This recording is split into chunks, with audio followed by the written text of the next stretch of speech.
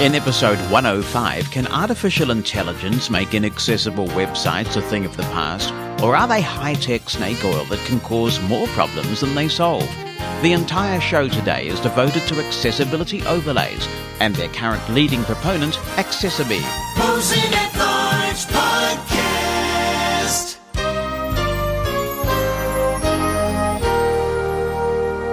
Thank you for listening today. I appreciate it. If you would like to be in touch with the show, and you may well want to respond to some of what you are hearing today, let's go through the contact information.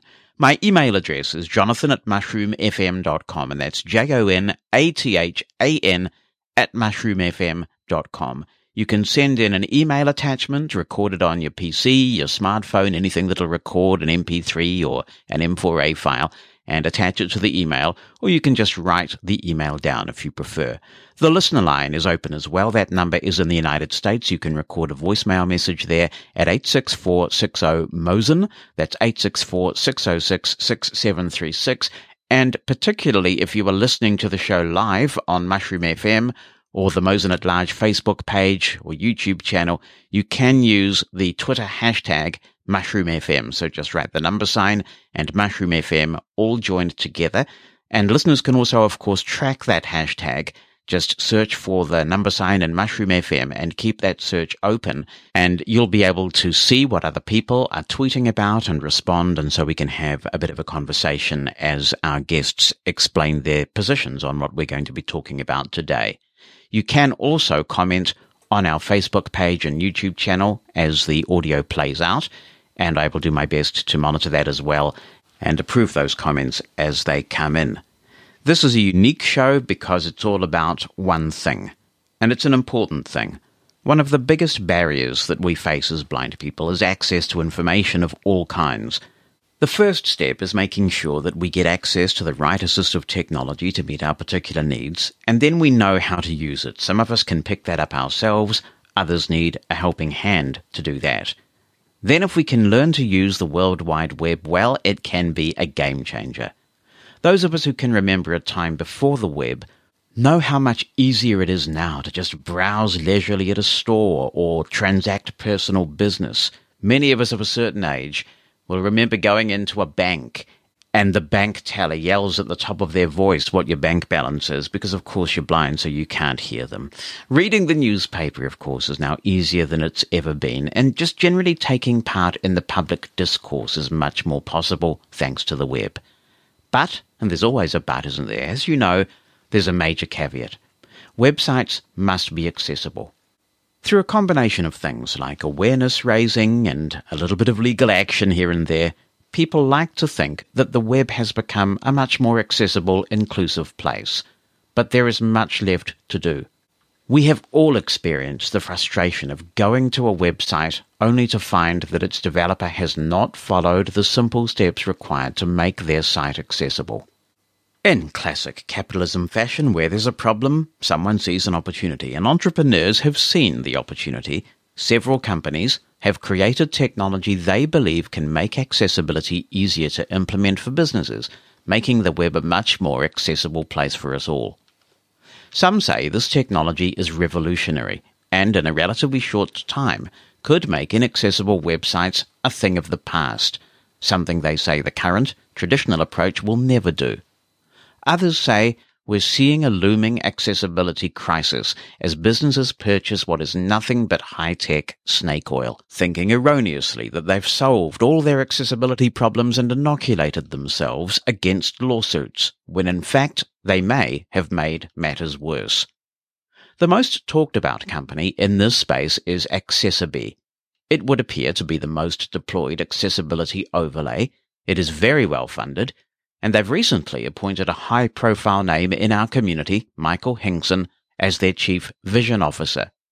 Now, if you've visited a website lately and possibly heard a sound and been told to press Alt+1 for screen reader mode, and you've pressed that key or pushed that button and you've noticed some reformatting of the web page and perhaps a few additional image descriptions that have been generated automatically, then chances are you have used Accessibility's technology.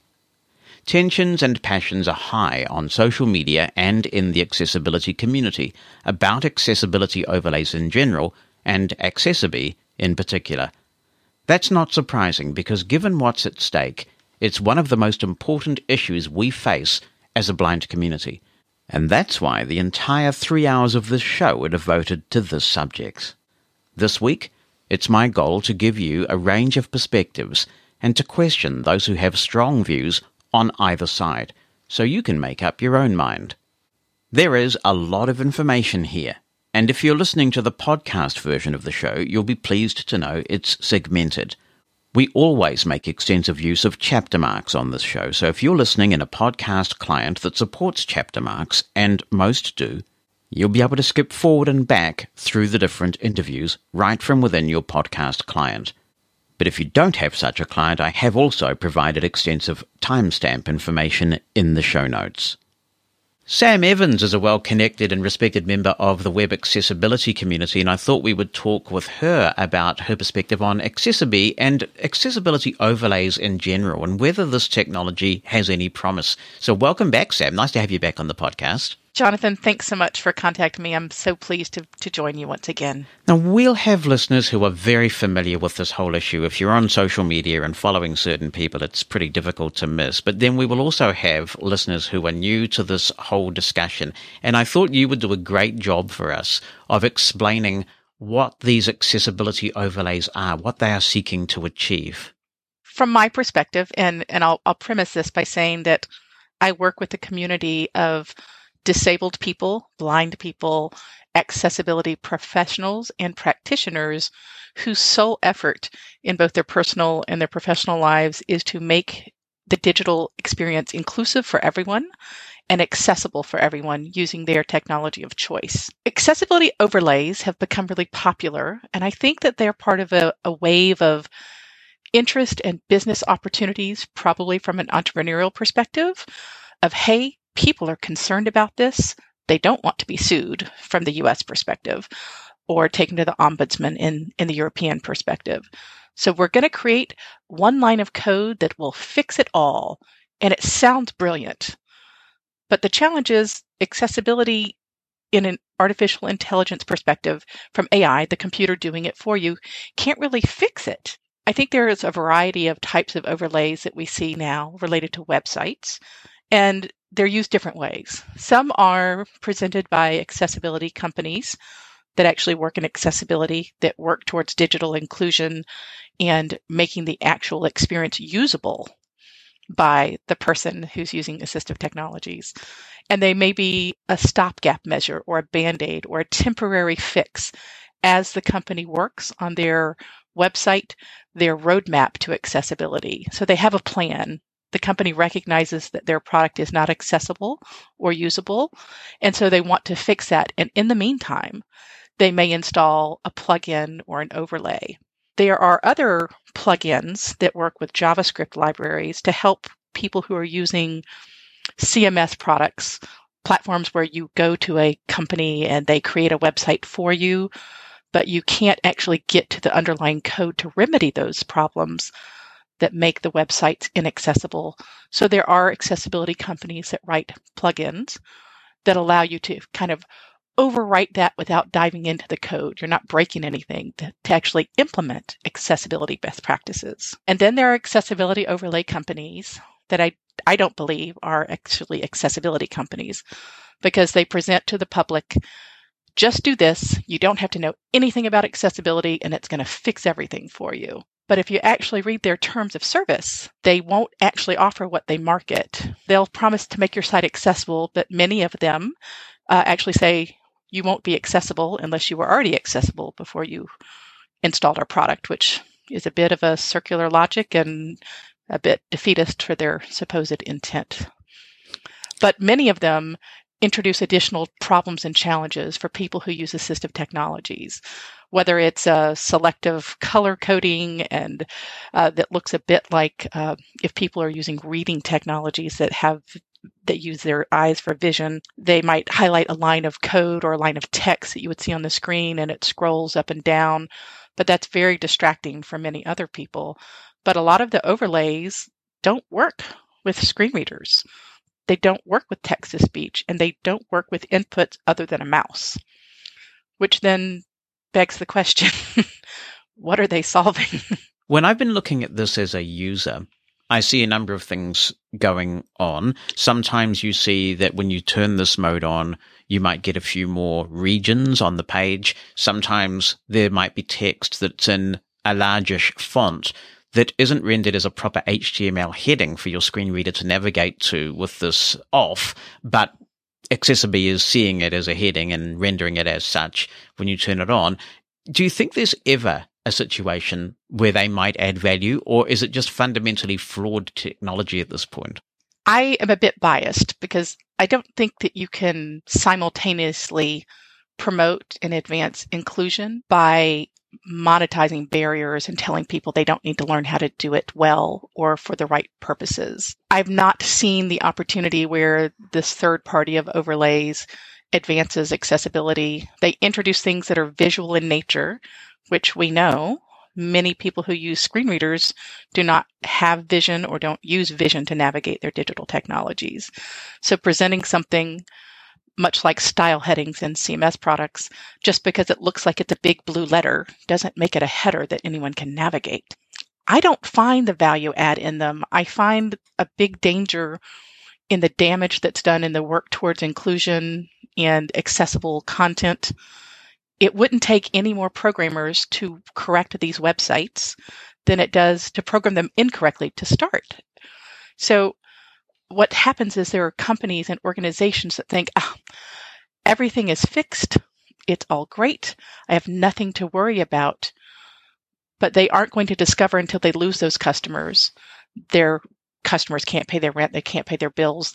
They can't find the content they need. The other thing these third parties, this third group of overlays does is they assert that so-so alternative text or a text description, a text equivalent of a graphic, doesn't really matter. One that I saw last week is supposed to be for a high-end retail shop, a high-end retail clothier. And the alt text said, "Woman folding laundry." But the image was of a very flashy looking woman picking through very flashy looking clothes as if she were having a delightful shopping experience. So these products don't validate because they can't. They can't say this is relevant information. They don't tell you that it's a relevant text link. So you're still not going to know, if you don't have vision, what the link is taking you to. They also assert that graphs and data don't exist on websites, so they don't address it. And I'm trying to imagine how this concept exists in the business world, to say that data and tables and infographics don't exist in the 21st century. On the flip side, on their website, Accessibility is arguing that expecting businesses, many of which are small operators, the majority of businesses are sort of 1 or 2 person operations, expecting them to pay an accessibility consultant megabucks isn't working. And that's why there are so many websites that are still difficult for assistive technology users to access. And they say that with their technology, they can get the web fully accessible by 2025. They say that when you look at the number of inaccessible websites out there, the manual approach clearly has not worked. Would we be better off as a community then if we worked with accessibility overlay companies so that they work better and more of the web can be made accessible? Is there some way this can be made to work? I think the challenge is that many of the tenets of web accessibility and the best practices in web accessibility are tied to the tenets of inclusive design, not just for websites, but for documents, for design, for other elements. And if we dismiss that as the core, it's not any different than built environment saying, in order to have an accessible structure, you must make this a usable experience from the front to the step to the doors in all of the rooms. Avoiding the reality of making inclusive design the best practice is not making progress. So let's talk to what their claim is. They claim that small shops would have to pay $10,000 for an accessibility remediation. The reality is these websites that are set up for $150 or $200 are mom and pop, or, it's my side gig. We helped a really big one of those take an overlay off their website. And it took me, not a technical expert, 2.5 hours to explain to them how to choose an accessible WordPress theme and have everything look and act the exact same way. 2.5 hours. You'd be maxed out at about $500 to fix that. if you paid somebody that was a high-end accessibility expert. This is what got me curious when I was doing my research for this show today, because there are so many accessible themes and templates out there for the major CMS. And I apologize, I didn't de-jargonize the CMS thing. So the content management systems like Drupal and WordPress, which are the two big ones, and WordPress is by far the biggest. But there are many accessible options that actually adhere to good coding. So it's not necessarily an expense, is it? It's a public education thing about making sure you make the right choices. I would agree. And the last time I looked, which is a few months ago, WordPress had 97 accessible themes. And I just helped this agency change a theme. Literally, it was put it in a sandbox, change the theme, let's make sure it works. Here you go. Do these 5 things with your content and you will be good. And they were done. And the majority of the websites, the biggest challenges are things like color contrast, contextual links, alt text, simple things that you don't have to have an advanced technical background to work with if your underlying core is done. So picking the right content management system theme, or having somebody come in and change your CSS if you don't know what that is, your content style sheets. If they can get to that and make edits, we're talking about small changes, and we are not talking about thousands of dollars for the average small business. We're not. It just simply isn't true. It's a scare tactic. When people use scare tactics to scare people away from talking about disability and inclusion, they're working quite counter to the premise of accessibility and inclusion. And that's dangerous, in my opinion. I think that the premise that accessibility in any format is a checklist of one and done or one line of code and you don't have to worry about it is dismissing disabled people across the board and suggesting that I don't have to worry about those people anymore, as opposed to I want the human experience to be as robust and inclusive as possible, so I'm willing to learn how to do this in a better way. You have also been quite vocal on Twitter in particular about the way that Accessibility is marketed. Can you tell me about some of the concerns you have regarding representation of the product and the service? If we are honest about what we're selling and what it does and doesn't do, I wouldn't have an issue. But what they seem to advertise is not at all what they do. It doesn't actually make a website accessible, usable, or compliant. And their own terms of agreement expressly say that they will not do that, and it doesn't protect you from litigation. They're happy to state it if you read the mice type or find the right policy page. So their premise is, and it's a brilliant marketing campaign, and they've obviously put their venture capital into marketing and advertorials, but what they're selling is not what they're actually delivering in product, and it's a bit disingenuous. Accessibility has said on their blog that they have been subjected to a disproportionate amount of harassment. They've also described what they perceive as hostility directed towards them. Sometimes social media beat-ups can kind of get out of control. Has the quantity and the tone of the dialogue been proportionate on social media about accessibility? What I've seen for more than a year is disabled people, blind people, deafblind people, people with reading disabilities and cognitive disabilities, give them direct, specific, actionable feedback. And they deny every piece of feedback that's provided to them, but then ask people to come off to the side in quiet, not in public, and want people with disabilities to do usability testing for them, which is a product and service they should be paying for on their own. They have gone through and claim they have addressed this, but several members of their staff and employees have come out and been beyond aggressive and calling disabled people and accessibility practitioners and professionals grifters and greedy consultants and trying to take tens of thousands of dollars from poor businesses. And that was very much one of their tactics for the better part of a year.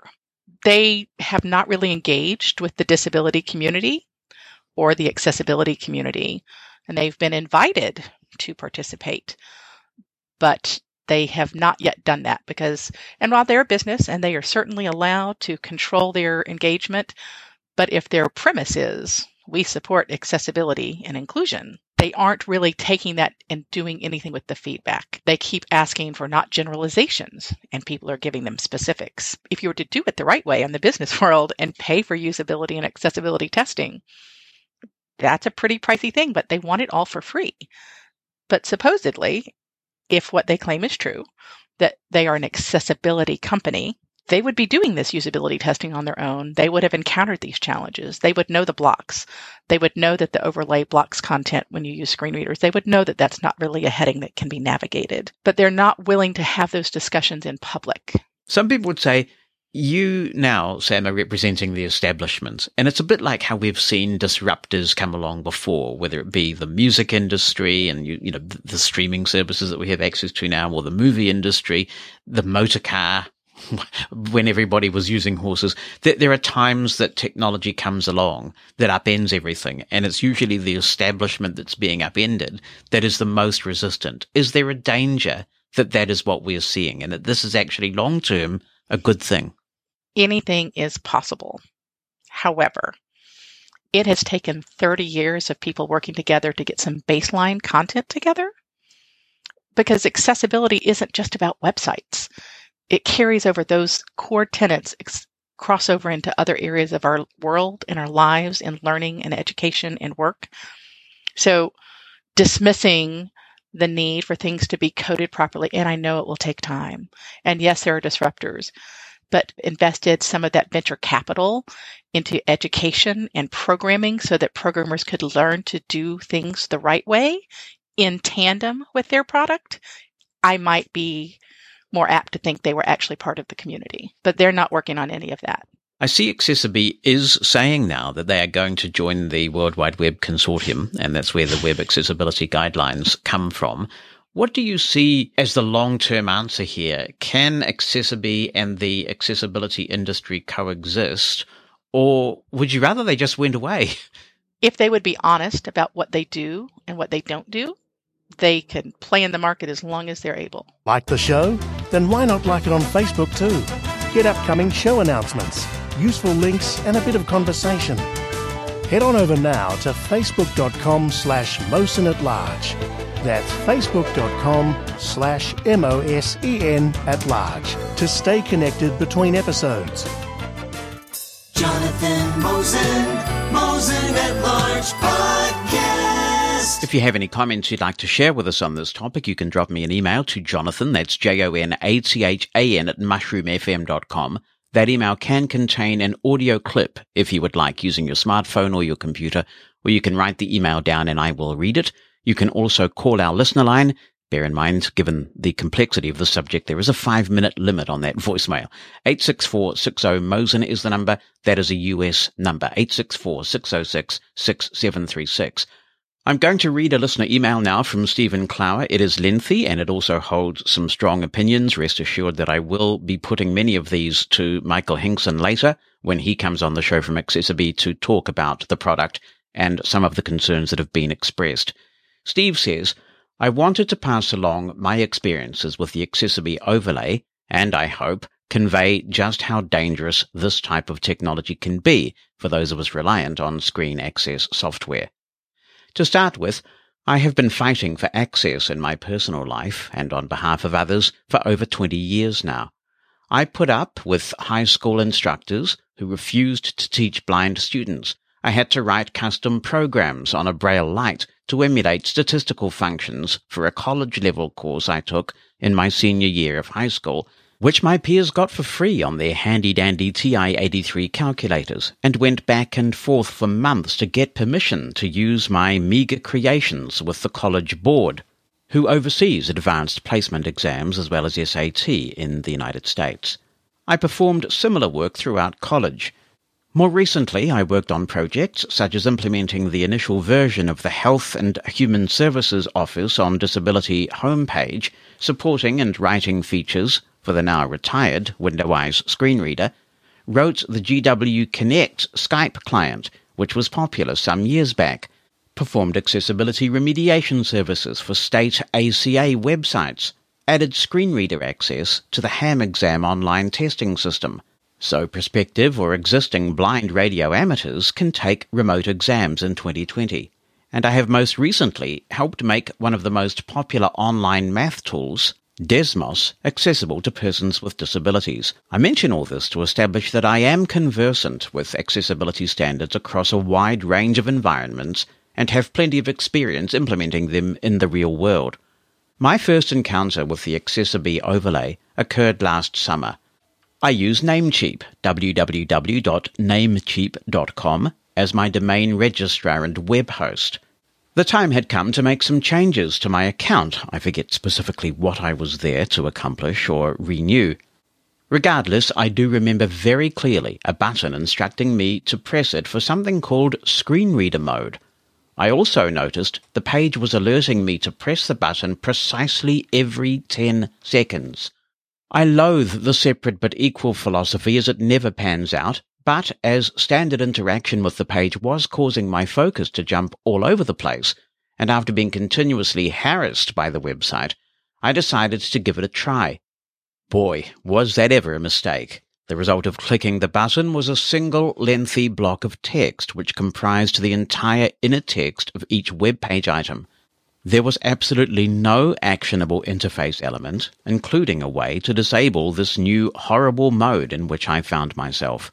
What was worse was that I found a cookie stored in my browser that forced screen reader mode automatically when I reloaded the page, including all browser restarts. The solution at the time was to clear out all my browser cookies, since I wasn't aware of the responsible vendor at the time. Luckily, on a desktop browser, this worked. I was treated to an equally unusable experience on my iPhone, but had a much more difficult time removing the cookie. I did eventually manage to accomplish what I required, and shortly after that sent Namecheap a message letting them know that their screen reader mode didn't work. They responded with a generic message to the effect of "Thanks for the feedback." Today the same overlay is still present, and the site equally unusable. If you dare to try screen reader mode, be sure you have the ability to clear your browser cookies first. I next encountered their overlay when I was trying to pay rent a few weeks later. Our apartment's bill processor at the time had extremely poor accessibility, but before that day, I had been able to work with it well enough to take care of the essentials. When I loaded the site on that fateful morning, the first thing I heard was, "Press Alt+1 for screen reader mode." This sure felt familiar, especially once I began to hear the prompt repeated every 10 seconds. Curious, I decided to give it a try. The results weren't quite as bad as Namecheap. I was at least still given the option to turn the screen reader mode off by pressing Alt+0. But what I discovered was much more messy and by no means any more usable than what was there before the overlay had been added. For starters, the untagged divs that included on-click listeners, essentially items pretending to be links, had been changed into headings. My keyboard focus would randomly jump about the portal if the page happened to scroll. Random bits of JavaScript peppered the page. Most distressing of all, however, was that the workflow for adding a bank account and scheduling a payment had been effectively neutered. No matter what I tried, I could not make the interface respond, even when switching back to the, quote, cited version, unquote, which also brought the return of those continuous ARIA alerts. I eventually wound up calling a sighted friend to help me write a check, something I have rarely had to do. How humiliating, and what a tremendous step backwards. As is all too common, I was unsuccessful in contacting anyone who had the ability and or desire to correct the issues I discovered. I did, however, realize that the behavior I encountered between two websites was way too similar to be mere coincidence. I did some sleuthing and discovered that both pages were loading the exact same JavaScript from a company called Accessibility. After visiting their homepage, I knew I had hit the answer. Accessibility, a company claiming to solve so many accessibility problems for us poor disabled folk, was responsible for these disastrous user experience regressions. I also found that others had already picked apart their software, pointed out obvious problems, submitted them to Accessibility, and were summarily ignored or labelled opportunist. Needless to say that I knew I would get nowhere trying to talk to Accessibee. After all, they had just swindled some venture capitalists out of millions of dollars. I just want to insert a narrator's note here and say that is obviously a listener opinion. Returning to the text, as they say, their software had known flaws that, to this day, continue to pervade the web. Their most recent attempts to silence, threaten, and dismiss critics affirm that I was right to not waste my time speaking directly to them. Instead, I found the 2 domains where their software originated and decided to block them from my network. Amazingly, both my domain registrar, former payment portal, and even other sites like Ham Radio Outlet became much more usable. The strange focus behavior I found at Namecheap also ceased, which tells me Accessibee was responsible for that even when their overlay was allegedly supposed to be inactive. I decided to first share this information on Twitter, as keeping it to myself would have been unethical. Later on, after learning of troubling reports of conversations the team had with respected persons with accessibility experience, the illegal activity monitoring they employ, their documented astroturfing of phony WordPress reviews, and the hiring of Michael Hinkson to serve as their token blind man, I decided enough was enough.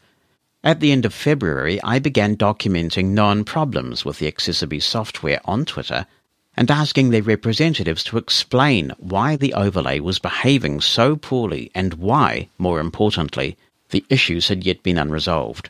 The only response I and others received was a handful of pre-constructed tweets from their social media manager.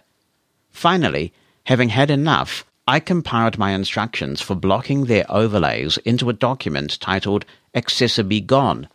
I will put the URL in the show notes for those listening on the podcast, but if you are listening via some other means, I'm going to try and explain this URL if you want to have a look. It is sclower, all joined together, so that's sclower.github, and if you're not familiar with that site, github.io/accessibeegone, all joined together, no dashes or anything like that.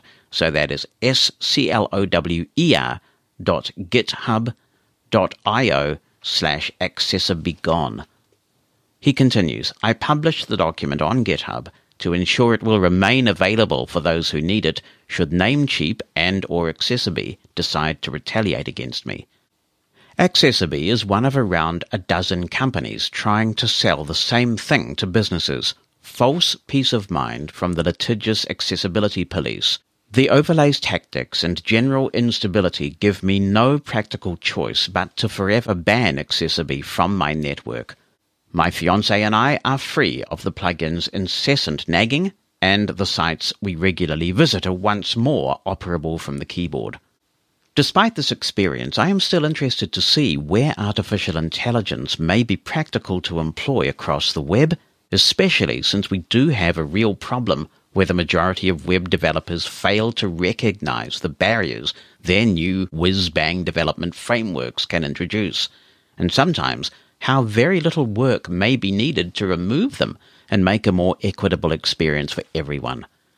Eventually, I do believe artificial intelligence could have its place in augmenting user experiences. After all, look at what Microsoft and Apple have done with Seeing AI, Narrator, and VoiceOver's machine learning user interface interpretation.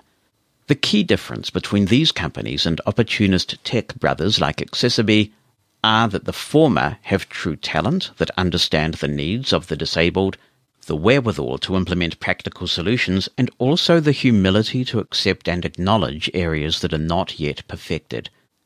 Accessibee and others like them take advantage of fear and ignorance to sell their products to unsuspecting businesses, showing little or intentional disdain for anyone who finds fault with their software. Any real progress must be made at the browser level. An overlay, assuming it can ever magically fix every accessibility need under the sun, would fail unless it were available at all times on a user's device. That simply is not practical. Having worked at AI Squared a few years back, I know this firsthand. We developed an overlay of sorts which added zoom text-like features to some high-profile websites. For clarification, I was not on the Zoom Bars development team. Despite having actual magnification experts on staff and not overpromising the toolbar's capabilities, the product ultimately failed. End users were frustrated by the product's limitations, a responsibility shared equally between our development resources and the browser's security policies. It clashed with existing access technology. It didn't work at all on mobile devices. The same challenges are still true with today's overlays. If the experts couldn't get it right, what reasonable person would believe vendors like Accessible would do any better? As both a user and developer of AT, I find the current trend of silver bullet solutions frustrating and alarming. I appreciate your willingness to jump into the fray and bringing attention to this issue. If the silent majority allegedly find these overlays acceptable, then let's not be silent any longer. Despite my stance, I am looking forward to hearing the alternative points of view that have become a staple of your podcasts. That concludes that email. Thank you so much for writing it, Steve. It must have taken some time to do so, and we will put some of these issues to Michael Hinkson when he joins us later in the show. Be the first to know what's coming in the next episode of Mosen at Large. Opt into the Mosen media list and receive a brief email on what's coming, so you can get your contribution in ahead of the show. You can stop receiving emails anytime. To join, send a blank email to media-subscribe@mosen.org. That's media-subscribe@mosen.org. Stay in the know with Mosen at Large.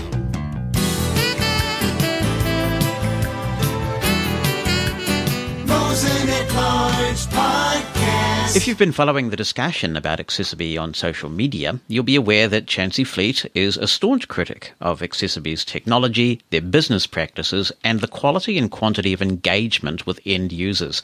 Chancey is a skilled screen reader user, accessibility champion, and her advocacy work includes being president of the Tech Trainers Division of the National Federation of the Blind, and I'm just scratching the surface. Chancey, it's great to have you on the podcast. Thank you so much. Great to be here. Wish it could be under better circumstances. Broadly speaking, I think that there are two categories of issue. One relates to the technology itself, and then the other relates to the conduct of Accessible. I'd like to begin with the tech side. You've expressed a view that accessibility overlays are more than ineffectual, they're actually harmful. Tell me about the harm that Accessible's technology is doing, and to whom. Overlays in general and Accessible in particular create harm in a variety of ways. So we'll start with the smallest potential harm, which is that ideally folks bring their own assistive technology to their web browser and to their web experience, and they want their assistive technology to perform in the same way from website to website. If they're using magnification tools or contrast management tools or screen reading tools, it's likely that they want to use those native tools without having to think about doing anything extra. And so enabling an accessibility mode and having the website reconfigure itself does a couple of things. It creates a separate and unequal experience for folks, and so it may change the way that the website represents itself. And so if you're communicating across blind and sighted lines, maybe you're a blind person supporting sighted people or vice versa, it can cause communication to break down if you're not all seeing the same version of the site. And it can also lead to behavior of your assistive technology that is not the standard behavior on the open web. And so that just creates a little bit of friction and a little bit of communication difficulties. The second harm that can occur, and this becomes a little bit more serious, is that when an overlay endeavors to solve a problem, as currently constituted, overlays don't communicate back to the developers and guide them to make natively accessible code, whether that's HTML or something else. And so the Band-Aid gets slapped on, and maybe on the user side, there's sometimes a passable experience, but the developer hasn't learned anything. And so throughout their career, they're going to continue to engage in the inaccessible practices that needed to be remediated, both on the website where the overlay is applied and everywhere else. So that creates a little bit more of a serious cultural harm, because even though Accessible would have you believe that building accessible websites is more expensive, the truth is that when you embark on developing something new, it really doesn't take that much more time or expense to make something accessible. And so any system that nudges developers away from developing and maintaining accessible coding practices is going to do an ongoing harm. And then the harms get a little bit more serious still. AccessiBe asserts that they can create 100% automated compliance, and they'll slap some AI image descriptions on some things. And when the image is something simple like an advertisement or a dog, that can be fine. But a lot of what happens on the dynamic web is interactive. We might have interactive forms. We might have maps. Maybe I need to know where I can go for a vaccine. Maybe I'm looking at a COVID heat map. Maybe I've just gotten my first Instant Pot and I want to explore the keypad that's there in a picture. Maybe I'm doing origami. They make fun of me for saying origami, but it is a procedural thing with a complex, controlled vocabulary, and it's nothing to make fun of. Anything that's an infographic or a map or a chart or instructional in nature, and anything that has emotional valence like Bernie and the Mittens, any of that is going to get lost to AI image description as it's currently constituted. So the remediations that accessiBe says are complete are at best haphazard and mediocre on sort of very standard images. The tool does an all right job recognizing text, but so does my native Chrome image description extension, which is under my control. And the tool really doesn't do a good job parsing anything that's more complex and might be important to someone's experience of the web. Maybe I'm looking at a dress online, and accessiBe may tell you that it's a dress and it might tell you the color, but it's not going to tell you anything about the detail. It probably won't recognize a pattern. It won't recognize the style of the dress. And so unless there's enough alt text there or narrative in a website's description, I won't know what it is that I'm looking at. So the image descriptions are sort of brutally, minimally functional, I think. And so then we get into harms that are, I would say, the most serious. And these harms occur when accessiBe actually makes a website worse. So Holly Scott Gardner's example, she was shopping for a watch and she turned on the accessiBe tool and it turned lots and lots of attributes of each product in a list into a heading level 1. And as we know, as screen reader users, we move by heading level 1 or heading level 2 sometimes if we hope to get from parent object to parent object, item to item, entry to entry. And so if the price of something and the diameter and the description, everything is at that same heading level, it really disables us from using heading levels as an efficient form of navigation. And if we look at other implementations of accessiBe, like on Namecheap.com, users are reporting that when the tool is on, they're unable to access their dashboards at all, and keyboard focus becomes trapped. I can tell you on another website, I won't call out my employer today because I'm not here to represent them, but I use a very well-known timesheet service, and there's another overlay that service uses called AudioEye. And AudioEye purports to solve all the problems that a blind person might have with the timesheet, and I have not been able to use it. It just simply does not work. It may read some content from top to bottom. It purports to reconfigure the page, but it actually doesn't add sufficient access. And this is what we see with accessiBe as well. What the overlay promises isn't what the overlay delivers.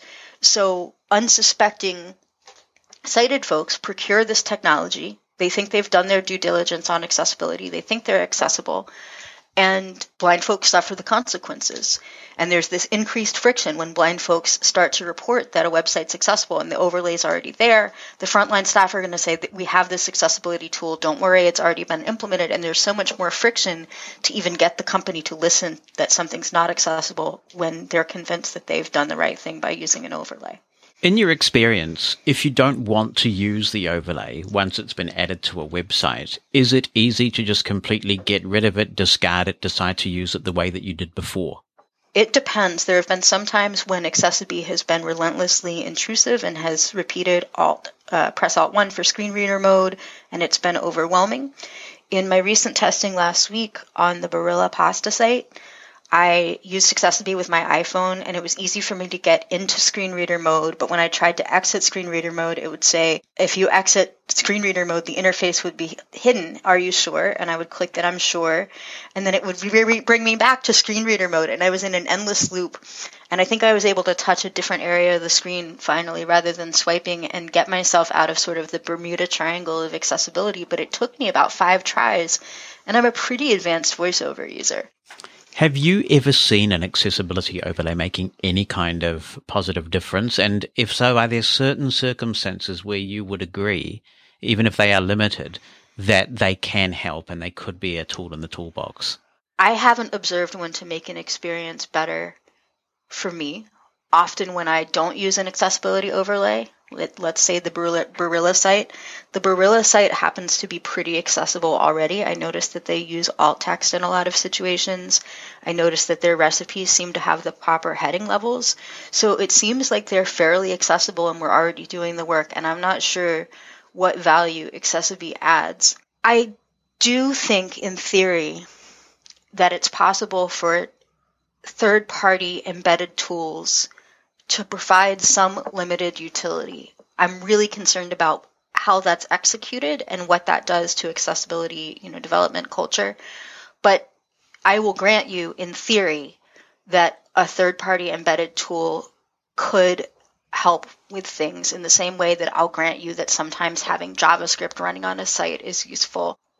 When AI is being used, it's really important to have a human in the loop to assess and react to AI results. So if Accessibility were offering a tool that flags accessibility errors, posits a suggestion, and then flags a human in the loop to look at the suggestion, see if it's accurate, and if not, intervene.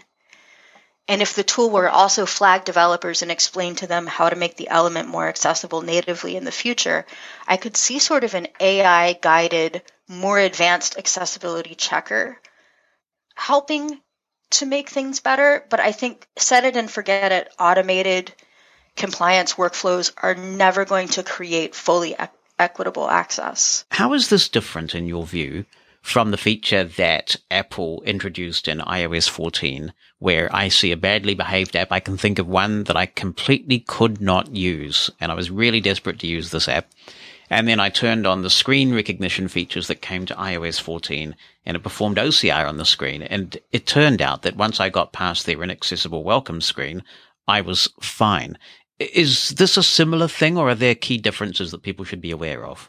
I think it's very different. So Apple created screen recognition to solve the problem locally on the user's phone. So the user's not being tracked, their status as a screen reader user is not being disclosed to any third party. And it's very simple, one rotor gesture to turn it on and off. So there's no hunting down a way to escape from it once you've gotten in. The other thing that's really different is the way that Apple positions it. Apple is not marketing this to developers as a way to forget about accessibility. In fact, Apple is continuing to invest in the developer community and create frameworks that are easy to use to make apps natively accessible. Apple is honest about the fact that screen recognition is in an early iteration and that performance will vary. And Apple doesn't make broad, sweeping claims that extend beyond what screen recognition actually can do. Sometimes screen recognition can recognize images, recognize text, label buttons, and I've been able to use some apps like the Dumpling Grocery app with screen recognition that I couldn't use without screen recognition, but sometimes screen recognition will actually make an app worse, and so I have to use, just trial and error to see when it'll work and when it doesn't. And it belongs to a tradition of other tools like OCR and computer vision that when they're run on the user side as part of a user's kind of Swiss Army knife of tools dealing with inaccessible content, they're great, but they're not put out as a developer side solution that excuses developers from creating inaccessible content. On the Accessibility website, they are arguing that expecting businesses, many of which are small operations, to pay an accessibility consultant megabucks isn't working. They say that the current system has demonstrably failed. And they say that with their technology, they can get the web quickly accessible and fully accessible by 2025, they think. And they say that if you look at the number of inaccessible websites out there, something's got to change.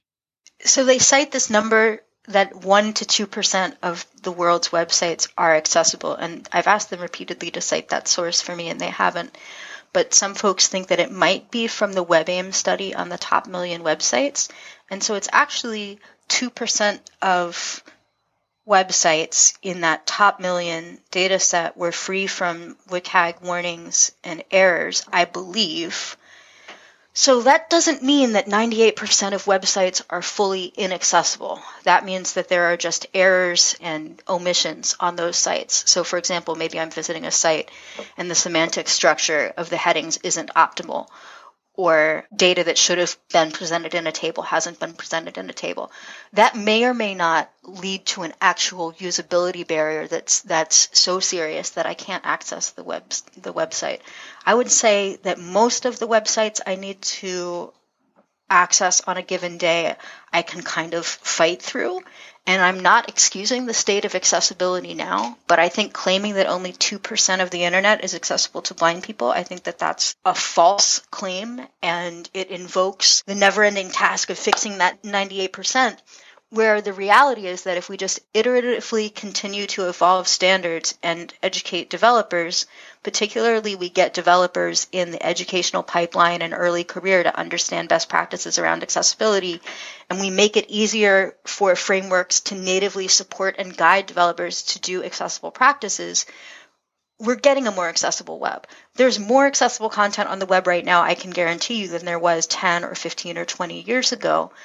And I think documentation around accessibility and the community around accessible development has accelerated the growth of accessibility. And I think a lot of the rich web apps that we use these days do have robust accessibility. And for those small and medium businesses that are deploying templates, the solution is not to just play whack-a-mole and repair things on the client side. The solution is to hook up with the template providers and develop more accessible templates. In terms of the way that Accessibility markets its technology and engages, or doesn't, with the community, following some of the concerns you've been expressing, I understand that you were one of the people at the meeting referred to in their blog post, and about that they say, recently we participated in some meetings with advocates of the traditional approach.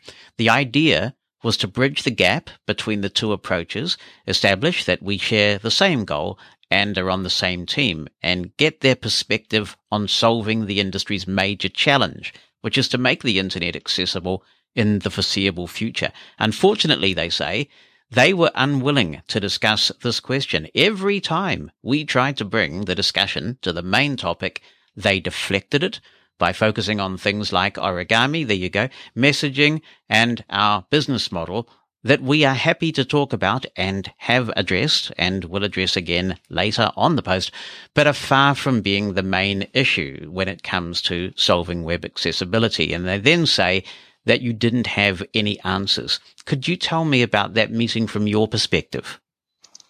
Yeah, I'm happy to. It's a little hard for me to talk about, but I'll do my best. So Michael Hinkson initially invited me to a meeting to discuss Accessibility, and he said he wasn't sure if I'd heard that he joined the company. And I replied, and I sent him some reading, Adrian Rosselli's and Carl Gove's articles, I believe I sent, and said, hey, Mike, I'm concerned about you joining this company. I don't think we need a meeting. I would urge you to think about what lines you don't want to cross if you're going to work with these guys, because I don't think that they're doing a good thing. I don't think we need a meeting right now. I'm happy to talk to you about anything else, but we don't need to talk about this. And he responded and said that my insights would be really valuable, and he wanted the meeting more than ever. And so I said, all right, because I've known Michael for almost 20 years. We're in the Federation together, and I never want to say no to a Federationist who really needs something. Then he sprung on me that one of the founders would be joining, and that's when I reached out to Adrian Rosselli and said, hey, could you come to this meeting with me to speak from the technical side? And Adrian agreed. When we got to the meeting, there were actually two founders there. The most memorable was the CEO, Sheer. And right off the bat, in the first 10 to 15 minutes, they were using the word misconceptions, telling me that I had misconceptions about their product and saying that they were concerned about my social media posts. I tried to step through some ideas about what AccessiBe can do now and what it can't do. So among the things it can't do is to remediate a table that's been written into CSS and make that an actual semantic table. As Holly pointed out, it doesn't handle headings very well. The image descriptions and form labels are of limited utility, and sometimes it breaks access. I mentioned origami because that's just always something that's a good example or top of mind for me. And I feel like they've kind of polluted my relationship with origami because they chose to take that one thing that I said in the span of like 5 seconds and mention it about 6 times in their blog. I guess to minimize me or shame me because it sounds like a silly thing or a niche thing, which I guess it is. But I mentioned it in a sentence where I also mentioned infographics, charts, maps, COVID statistics, IKEA instructions, any kind of image where AI is going to fail. I made a couple recommendations. One of them was that the deceptive marketing has to stop. And so this idea of effortless, automated compliance has to stop because the tool just doesn't work in that way. My other main recommendation was that the company do an internal audit, not an audit open to the public, but an internal audit where they could look at the performance of the AccessiBe tool across a range of different content types and elements and make an honest accounting for themselves of where the tool creates valid semantic structure, valid tables, valid image descriptions, etc., and then bring their marketing and their claims into conformance with what the tool can deliver right now and create a situation where developers can be flagged to pop in and create human-in-the-loop accessibility when the AI can't be relied upon, and they could use that workflow as a way to educate developers, show developers how the code should look, and get humans in the loop to remediate the code. And I think AI could be really powerful at helping with that. They wanted to focus more on the marketing and the message. When I said to Michael, I didn't want to focus on marketing because marketing was the tip of the iceberg and I wanted to talk about company culture, he said, I can't really talk about internal audits or company culture because I'm not there much. And I said, Michael, what do you mean you're not there much? And he paused and said, well, they're in Israel.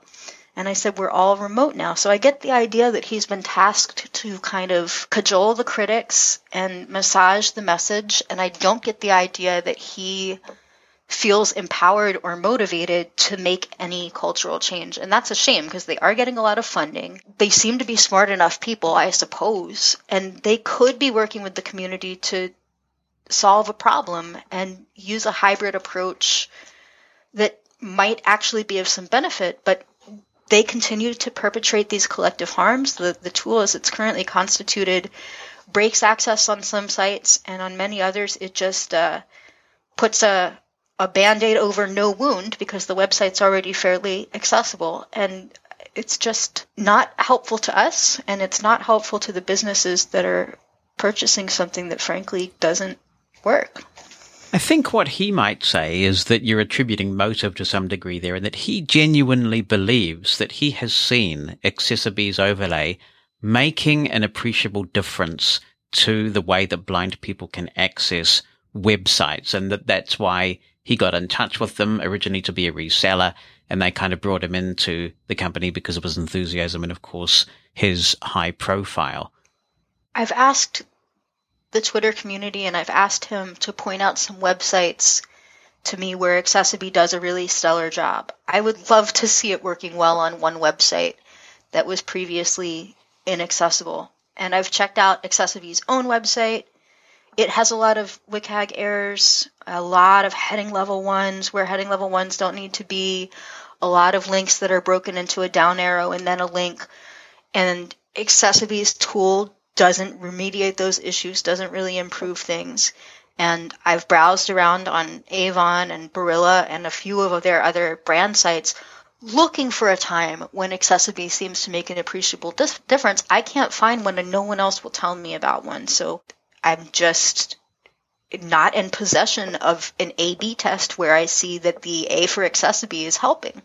Accessibility have said on their blog that they have been subjected to a disproportionate amount of harassment, that they've also described what they perceive as hostility directed toward them. And an employee of Accessibility has talked about the only criticism of Accessibility coming from greedy accessibility professionals. The implication here is that the only people upset about them is those whose gravy train might end because of a cost-effective solution that's easy to implement and solves the problem. Well, I'm not on a gravy train. I work for a nonprofit, and we are not in the accessibility consulting space. I'm a tech educator, and my primary motivation is protecting users and businesses from predatory practices or from products that don't perform. And that's been my alignment all along, all through my career. I've never been an accessibility consultant, and I don't have any vested interest in seeing this company or any other company fail. Ideally, I want every company in this space to perform with integrity and effectiveness, and they just don't. As for hostility, I think, unfortunately, it's a very familiar feeling to be called hostile. They haven't called me hostile by name, but they used the H word in the same article where they said origami 6 times. So if you know me, it's pretty clear that they're pointing at me and some other critics. It's a pretty common tool in the Silicon Valley kind of bro culture arsenal to call someone, not always but often a woman, not always but often a marginalized person, hostile, when they speak truth to power and when they don't want to engage on the other party's sort of limited terms. What I will say is that at no time have I made any personal attacks, and I wish Michael well. I think that he needs to find some clarity and bravery about where he finds himself. I think his image and his profile are being used to the advantage of the owners of this company. And I do believe that he entered the relationship with the company with some kind of sincere motivation, because I've known Michael for a long time, and I think he'd need to have some fundamental belief in the technology. Maybe they're really excited about what it will do 4 years from now. I don't know. I'm not in Michael's head, but he's not understanding that the company in 2021 right now, by peddling a product that doesn't work, is causing harm to our people and to businesses. But, there's no hostility in my heart. I just don't want folks to be subjected to any technology that's harmful, and I don't want false marketing to happen in the accessibility space, and I don't want people like me and the other critics to have to continue to wear out our voices and use our valuable time defending and protecting folks against this product. I would much rather we be organizing for positive change and building things and building confidence in the community. This is not a hobby. This is not something that I want to be doing. It's actually pretty demoralizing. But somebody's got to stand up and say enough's enough. These overlays don't work, and businesses need to be warned. As an experienced advocate, you'll know that obviously outlining your case is the first important step, and then the next step is a clear kind of call to action, I guess, something that people can do. What do you want the outcome of all of this attention to be? I would love for the major consumer organizations to get together and draft resolutions outlining the harms caused by these overlays. I would love a campaign that educates brands that are either working with these overlay companies, not just Accessibility, but all of them, about the harms that these overlays do and the untested nature of their claims. I would love for folks to start publishing their own experiences with overlays, maybe in video walkthroughs, so that developers can see what really happens when actual users attempt to use these products. And of course, I would love it if the companies that currently develop overlays would divest from that strategy and pivot to a strategy that uses AI and other resources that they may have to suggest and guide remediation and make remediation easier, because there does often need to be a human in the loop. I'm not really feeling that any of the overlay companies right now is ready for the transformational change that I think that they would need to become a responsible member of the accessibility ecosystem, but, live in hope. And they've joined the W3C, so is that a step in that direction? I don't know. It could be, but I think that they need to reckon with some of their corporate behavior, pull the deceptive marketing ASAP, and make a statement to the community that they've heard our concerns, that they know where their shortfalls are in performance, and that they are committed to retooling their model to align with actual WCAG guidelines, to inform and educate developers, and to prioritize preventing the creation of additional barriers for users with disabilities. Is there any other aspect of this issue that I haven't covered that you wanted to convey? I think Accessibility is right about one thing, which is that they're catching a lot more flack right now than the other overlay companies. And that's because Michael, their new chief vision officer, has very assertively pursued meetings with vocal critics. And when you get the attention of vocal critics, we engage, we push back. And so the Accessibility hashtag has been super active, and we're doing everything we can to educate folks about accessibility in particular. But we do need to kind of zoom out and realize that UserWay and AudioEye and all those other overlays are also a clear and present threat. Accessibility seems to be growing faster and doing more assertive marketing, but we do need to be aware that it's an entire industry of overlays that we need to confront, and that if we're actually going to prevent collective harm and prevent bad business decisions, we have to be conscious of that in the way that we react, and it really does mean all overlay companies, the products that they're presently offering don't confer meaningful accessibility, and it probably isn't a great long-term strategy to focus on any one company to the exclusion of the others. So this will inevitably come up at the NFB convention, won't it, by way of resolution? I hope it will. You'll make it happen, I'm sure.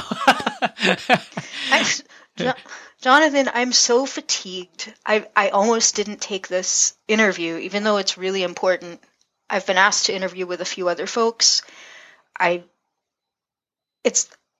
can't tell you how great is the emotional toll of telling a company every day, here are some specific situations where your product's not performing. I've given some really specific examples, including some domains, so have other folks. And their messaging is just relentless and reductive, and the straw man arguments that get made, and the just picking up on origami, like the weakest word that I said in an hour of time.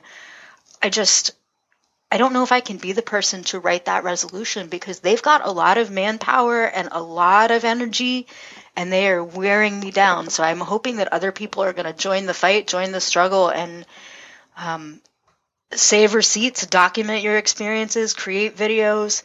I hope somebody else steps up to write that resolution, because at some point I have to think about my mental health and think about my day job and just make sure that I'm not in the eye of this hurricane forever. On Twitter, follow Mosin at Large for information about the podcast, the latest tech news, and links to things we talk about on the podcast. That's Mosin at Large, all one word, on Twitter. Mosin at Large Podcast. To offer the accessibility perspective, I'm joined by Michael Hingson. Now, Mike is blind himself, and many will know his name as a 9/11 survivor when he and his guide dog Roselle escaped the World Trade Center. In recent years, among other things, he's been an author, a motivational speaker, and he spent some years at IRA as well. Good to have you with us, Mike. Thanks for coming on. I appreciate that. Thank you. Glad to be here. It's a privilege and an honor. Now, your role at Accessibility is Chief Vision Officer. What is a Chief Vision Officer, and how did you get involved in Accessibility? Well, it's a title I helped create. So last October, I needed to register a website. And so we went on to my favorite website, namecheap.com, which I've used before. And when I got there, this time I heard something that said to put your browser in screen reader mode, press Alt-1. And I've seen some of those things before, and they plain just didn't work a lick. They didn't do anything that made any difference, much less were helpful to me. I went, oh, another one of these, but I pressed Alt-1 because I knew of some things on Namecheap that I wasn't able to easily do. I pressed Alt-1 and suddenly the website became a lot more functional and a lot more usable than it ever had been. I was able to read menus, access different parts of the system that I had not been able to access before. So I did some looking around. I discovered that the company that did this was called Accessiby and hadn't heard much about them. And a little time went by. But anyway, eventually I got back to it in November and said, I got to go investigate this Accessiby thing some more. So I did a lot of investigating on the webpage and found a lot of claims like we make your website accessible or we can do this to your website and so on. And I also saw this thing that said, we have a partner program. Would you like to be a partner? Well, it's been pandemic lockdown for me since March of last year. I returned from an event in New York where I spoke on March 5th. I came back on March 6th and went into lockdown immediately and have been so ever since. And speaking engagements basically dropped to zero. So I went in and looked and it said, if you sell Accessiby, you can get 20% of sales and a variety of things like that. And I decided, well, nothing ventured, nothing gained. It's a potential income stream, so I'll try it. Well, immediately I was scheduled to speak with someone about the program, and we talked for a while and talked about our histories and talked about what Accessiby could offer, and I thought that it was pretty interesting, and so I did eventually completely sign up as a partner, and then got connected to Ellie Friedman, who was one of the partner managers. He's been promoted since he's a lead in working on a lot of the aspects of helping people engage with Accessiby well as partners. Anyway, we talked some. Then by January, mysteriously, I was getting calls from the founders of the company. And what, after some discussions, they said is, we really like what we've heard about you. We like the questions you've been asking. We like what you do. And we would like to explore you coming on board to Accessiby. Okay, we're still in a not really serious income mode, and we need serious income. So I said, well, let's talk about that.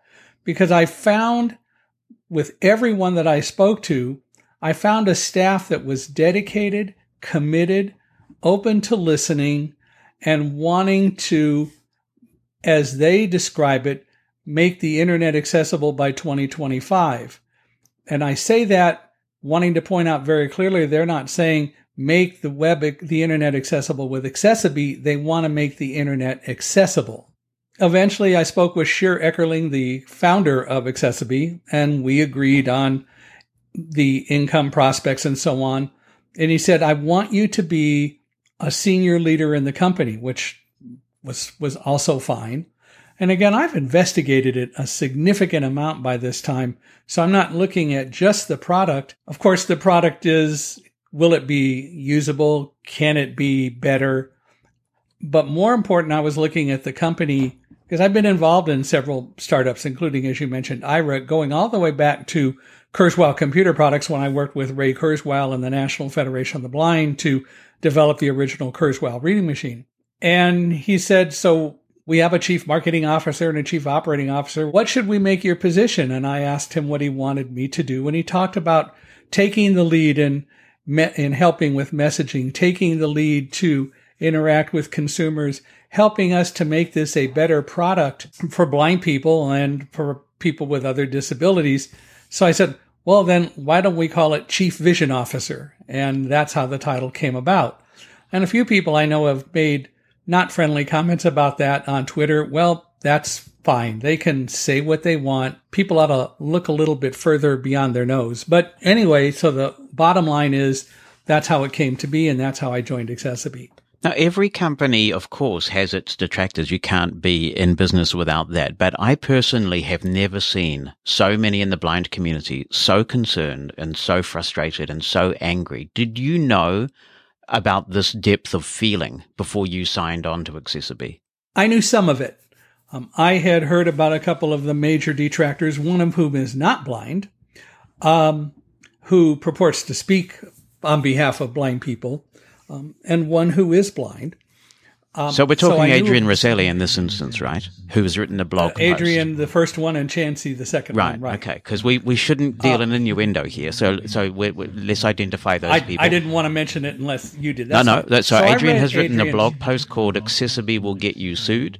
And of course, Chansey has been vocal in a number of spheres as well. You were aware of them before you signed up. And I read Adrian's article completely, and I found it to be interesting. In fact, I first learned about it because my webmaster, a good friend of mine who lives up in San Francisco, we trade ends of the states. I lived in the Marin County area when he lived down in Southern California. And soon after he moved, I moved down south. So, we can't be in the same place, I guess, at the same time. Maybe it's a physics law. But David found the article and he said, you need to be worried about this. And I looked at it and I said, okay, I hear what you're saying, but I see what I saw when I went to Namecheap, and also along the way becoming a partner, I put Accessibility on my site. And I did that because I wanted to look at my site directly and see what it did. And we had just gone through an upgrade and an updating of my website. We contracted with someone to do it who does not understand much about accessibility, and who did not do all the things that were really necessary to make my website work efficiently and effectively with a screen reader. But Accessibility fixed most all of the things that I found that were problems. And it fixed some things that I had forgotten were on the site, such as images.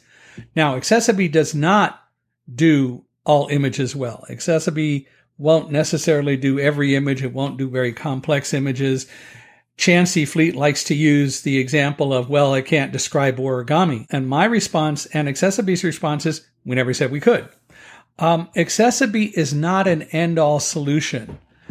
The problem that I began seeing as I started working with Accessibility is that Accessibility had spent a lot of time and continues to spend, as it should, lots of time and effort making the product as usable as it can be. And they've been focusing on interacting with their partners, the people who sign up to sell the product. They have not spent as much time, and I'm going to put it that way, as I would have liked from the outset working with end users, which is not to say they don't. Accessibility, for example, has had for a few months, longer than I've been there, 3 different teams, 3 different focus groups of blind people specifically around the world who are engaged to test different websites, break Accessibility, find problems, and report them. And in fact, I'm going to say right now that there was a comment that was made when someone tweeted about finding a lot of functional barriers on Accessibility's webpage, and I tweeted back and I said, I want specifics, because what I also started seeing, and it happened more after I began to work with Accessibility, a lot of people are complaining and a lot of people are angry, but we're not getting specifics. Right. So I'm trying to do the show to add some more light rather than heat. And if I can, I'd like to divide it into 2 categories because I think that's a very useful summary. The first is the technology itself, and then there's the messaging and engagement. So if I can start off with the technology, what value... Okay, so let's stick with the technology, but we'll come back to that. Yeah. So right. What do you... Let me ask you the question. What do you think is the value that Accessibility actually adds? And I ask this because I've been using a few sites in research for talking to you and talking to others about Accessibility. And what I find is that when you turn accessibility mode on, when the Accessibility plugin is set up on a site, what I'm seeing is that often there are additional regions that are created, which may or may not be helpful. You also see increased use of alt text from images, which obviously anybody can license. You could use PictureSmart to do that. You also see sometimes additional text based on the URL that a link is pointing to. So as a blind user yourself, and I guess somebody who represents the company now, what actually is it that you would consider the value add for a blind person of going to a site with Accessibility on it? Okay. If you were a coder, if you were a programmer, and you truly were going to make a website accessible, that may mean in part working to the guidelines of the world, or with the Web Content Accessibility Guidelines, WCAG, the W3C World Wide Web Consortium standard guidelines, and so on. But that does not necessarily make a website accessible. There are a lot of things that are useful in those specifications that are put out, but many coders that I've spoken to, especially since joining Accessibility, will tell you that doesn't necessarily fully make the website accessible. Accessibility does the very things that you said, and it adds value because it produces on your browser, and let's talk about what Accessibility is and what it isn't in a sec, but it puts information in your browser that you otherwise wouldn't have access to. And that's part of the issue, that some of the content isn't necessarily known to you. Let me give you an example. On my website, if you have Accessibility turned off and you tell it to move from heading to heading, it will move to a particular place on the website. And I think it says Michael Hinkson, author, speaker, or something like that. But it's the first heading and it's some way down the page. If you turn Accessibility on and you're at the top of the page and you hit heading, it will introduce an H1, a heading that it calls H1, and it will speak some information that you didn't know or wouldn't know was in a heading before. And the reason you wouldn't know it is because the person who coded the site didn't code it as a heading. But as it was described, because I went through this with Accessibility, the text that Accessibility is calling a heading is the largest text on a page. And visually, your eye is going to be drawn to that. And whether it's coded that way or not, you are going to consider that the first major heading on the page. Accessibility looks at it and says, this is huge text, and obviously there's nothing that indicates that it's a heading, but visually it would be. And so we're going to make that, for the purposes of people browsing and going from place to place on the site, we're going to call it a heading. Now, Accessibility does not change coding on a website. Accessibility uses this concept that people call overlays. That is to say, Accessibility is communicating with a web browser and does not change any information on the website itself. Also, Accessibility does not collect information from you, the user, with your browser. Accessibility does not exchange information, collect information, or pass on any information to the website owner or anything like that. All Accessibility does is it enhances the browser experience of people who go to the site and utilize screen reader mode or any of the 9 different modes that are available to persons with disabilities. So there is, for example, a mode that one can enter. There's a way to get to profiles on the page, one of which is dealing with dyslexia, which will, for example, when a cursor suddenly encounters a pop-up and starts blinking, which could cause seizures, Accessibility's profile will not allow the blinking to occur, but rather utilize some other method so that people will still be attracted to that area, but not in a way that's going to cause seizures. And likewise with a screen reader mode, Accessibility is going to look at the website and try to pass on information that visually might not be available, such as the heading or non-existent heading as such on my page. Should that area on my page have been called an H1? Absolutely. The coder screwed up. But Accessibility recognizes what it should be, and so it addressed the issue. And I don't have any quarrel with that, because it means that I'm getting the same information that other people would get. Now, some people will say, well, blind people don't peruse websites the same way sighted people do. May very well be true, but it doesn't mean that we shouldn't have the same information. Can I just query the privacy elements around this? So even if I'm a website developer with Accessibility enabled, and I want to know how many screen reader users visited my site this month, can Accessibility tell me that even in the aggregate? Like you had 40 screen reader users come to the site this month? No. Okay. It's that simple. No. Accessibility doesn't collect any information. How does Accessibility know that I'm a screen reader user to offer me the screen reader mode when I visit the site? It's transmitted as alt text, and so my screen reader hears it because it knows to look for that text.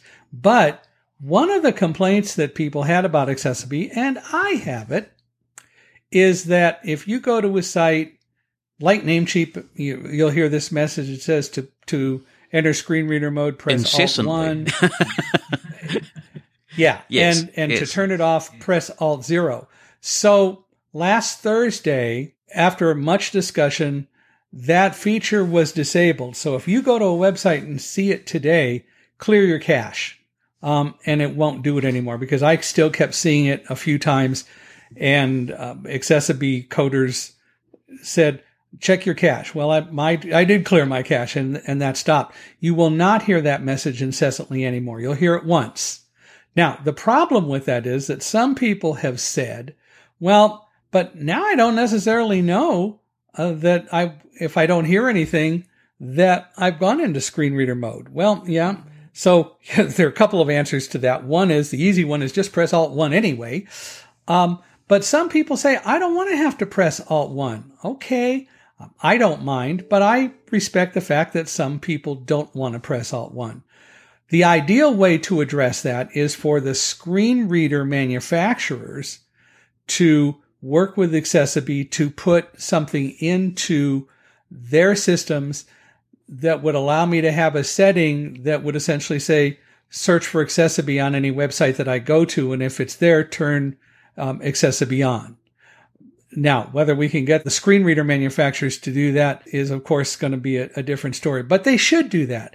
Accessibility already has over 100,000 websites that have purchased and use it, including some of those very websites that Adrian Roselli and others say got sued because of accessibility. And I'm not going to speak a lot about all the legal aspects because I don't want to put any case anywhere in jeopardy. But the bottom line is, Accessibility is a very scalable product. It is a product that a number of people have already found usable. If the end users, that is those of us who go there with screen readers, have problems, I'm going to say to you and to everyone listening to this, then email me with specifics. And my email is easy. It's michaelhi@accessibility.com. michaelhi@accessibility.com. I will answer any complaints, issues, or problems that people have. I will get them in conversations with people. Right now, Sheer Eckerling, as I said, Accessibility's founder, wants to be involved in those meetings because he wants to hear it firsthand. He's not blind. He has no disability other than being the founder of a company, I guess, but he, or an entrepreneurial spirit, and that's not really a disability, but Sheer wants to understand firsthand and really become more aware of the market. And his thirst for that knowledge is amazing compared to most people and most companies I've ever dealt with. We've been on a variety of meetings with including blind people who've had serious problems. And I've heard a number of stories of people who complained to Accessibility over the past 3 years about problems, were very, very intensely angry at Accessibility, and Sheer said, let's work on it and let's talk about it. Some of those very people work for Accessibility today. A number of them are in Accessibility's focus groups, and we're looking for more people who have a credible issue or who can credibly test Accessibility to address issues that people find.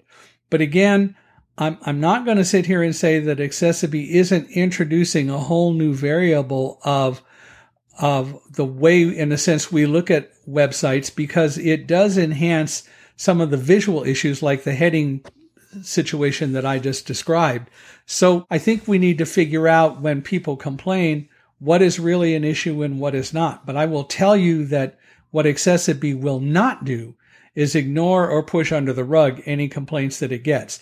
It may find that the problem isn't within Accessibility and will help people recognize that, or it may find that the problem is within Accessibility. And the beauty of finding a problem that is within Accessibility is that when Accessibility fixes it, it will address that issue on all websites that use Accessibility because it's scalable and everything rolls out through the cloud.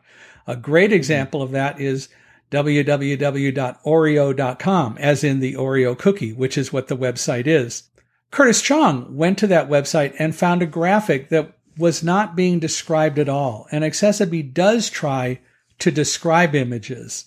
For example, on my website, the first time I invoked it and started going down the page, I found an image that I forgot was even there. And what Accessibility, and there was no alt tag with it. Again, my website updater didn't do a very good job of coding it. And that was him. But I'm scrolling down the page and seeing this thing that says, man in white dress shirt holding yellow Labrador retriever. Accessibility created that description, which is accurate as far as it goes. It told me exactly what was in the image, sort of like a lawyer, right? They give you all the details and they don't tell you anything. So we did change that alt tag, and now it says Michael Hinkson hugging Roselle. But we left some other ones unchanged. Mike, you could have got exactly that same information from PictureSmart and JAWS, or even in the newer versions of Chrome, there's a feature that allows you to automatically describe images using Google's own licensing. So it's not particularly revolutionary there. Well, it isn't revolutionary, but the fact is it is in Accessibility. It is there. I'm not saying that Accessibility is the only way to do that. But the very fact is that Accessibility did do that. I mean, we got PictureSmart in JAWS, and I'll get back to PictureSmart because it's relevant. But the very fact that Accessibility described it is, I think, something that is pertinent. It is trying.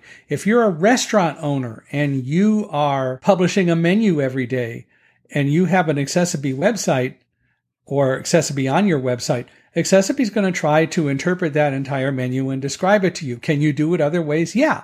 Will they be quite as automatic? Maybe. But the very fact is that Accessibility put it in the system. And I'm not saying Accessibility is the only alternative and the only solution. But the fact is it's communicating the information to your browser, which certainly is very helpful for a lot of people who may not be quite as knowledgeable about how to use the different aspects of Chrome or JAWS or whatever. So clearly this is a work in progress. If I take the Podbean podcast host, for example, which is obviously something I'm happy to geek out on, and Podbean has Accessibility enabled, its pricing page displays its prices in a way that I would think looks visually like a table. But when you look at it with a screen reader, it comes up as a not very helpful list view where all the prices are kind of jumbled up. There's not much going on. And both ways, with Accessibility turned on and off, it renders the same inaccessible ways. So what would be ideal is if the Podbean folks actually did the right thing, made a table, and fixed that. What concerns people, I think, is the idea that people feel that they can pay a monthly fee to a company to make the problem go away, but the problem doesn't go away. Well, and the question becomes, is it a problem that Accessibility has or not? In other words, I don't know whether that looks like a table, but let's say that it does look like a table. I would also say, for example, if you're using JAWS, you can configure JAWS so that it will read a row rather than putting it in list view. And so sometimes that can be helpful. This is definitely not an HTML table. This is displaying as a list view. My point in making this example, though, is to say Accessibility hasn't fixed this. It's clearly an HTML coding issue on the website. Podbean's probably implemented Accessibility thinking, oh, good, we've taken care of these blind people now. And they have not. So it's giving them a false sense of security. Accessibility isn't going to change the website. It's doing it. And look, if it's a problem that can be fixed, I think it should be addressed. And I'm not defending Accessibility. What I am saying, if Podbean is displaying it as a list, if Podbean isn't displaying it in a way that Accessibility can interpret it as, oh, they visually wanted it to look like a table, then Accessibility isn't going to try to go in and make it something that it's not. And that's like my that point. Heading that I described on my page, where it clearly should have been a heading because, as it was described to me by several people, it's the largest text on the page. So Accessibility said it must be that was supposed to be a heading.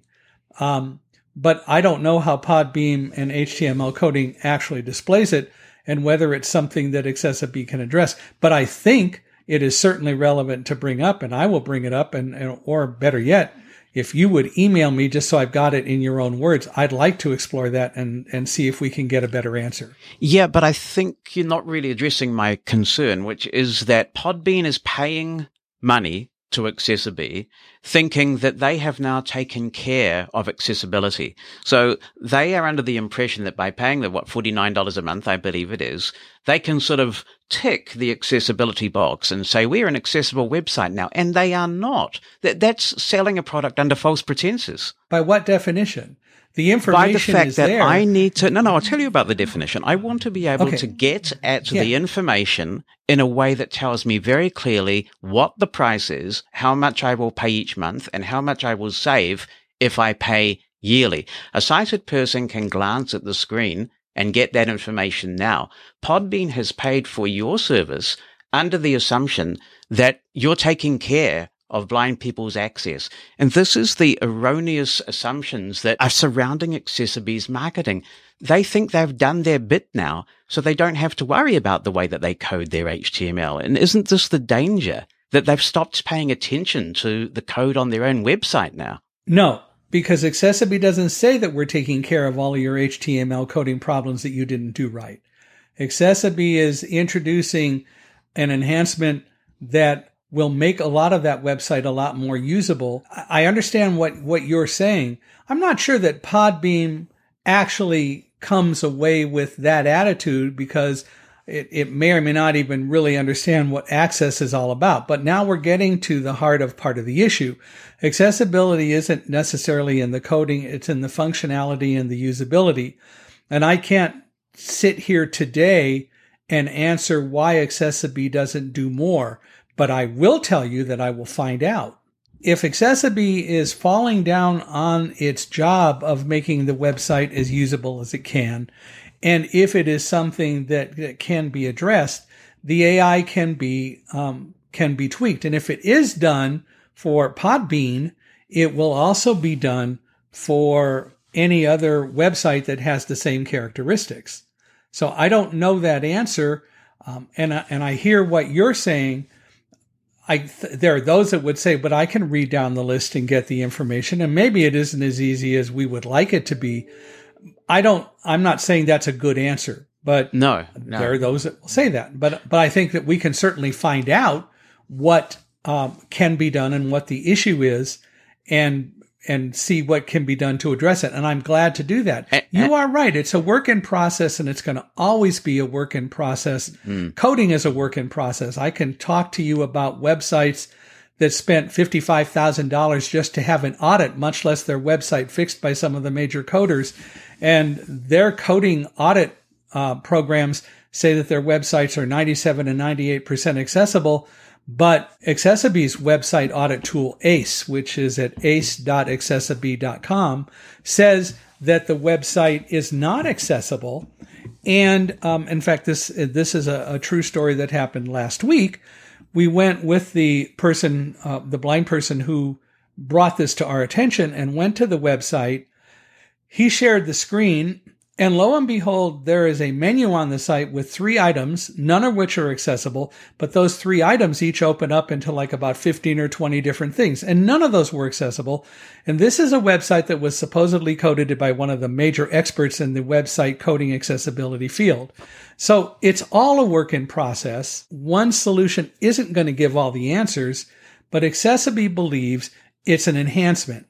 And Accessibee is also willing to say that if you find problems, bring them to us and let us try to fix them. Yeah, see, I'm not convinced that that's the messaging you're sending on the website. The messaging seems to be that disabled people are predators who like to sue people, and that if you pay this $49 a month to Accessibee, you will make yourself lawsuit-proof because you'll fix the problem. But then if you go into the terms of service of Accessibee, it says, and I'm quoting, "The functionality of the Accessibee systems requires that the licensee website in which they are embedded be websites based solely on HTML files and tags." So basically no PDFs and things. I totally get that. But then it goes on to say, "and that the source code be written according to the standard of the World Wide Web Consortium, W3C, without any errors or validation warnings in W3C troubleshooting inspections. Now, if on the one hand, you're saying, we're going to make your website accessible without all this complex coding, which is way too expensive for businesses,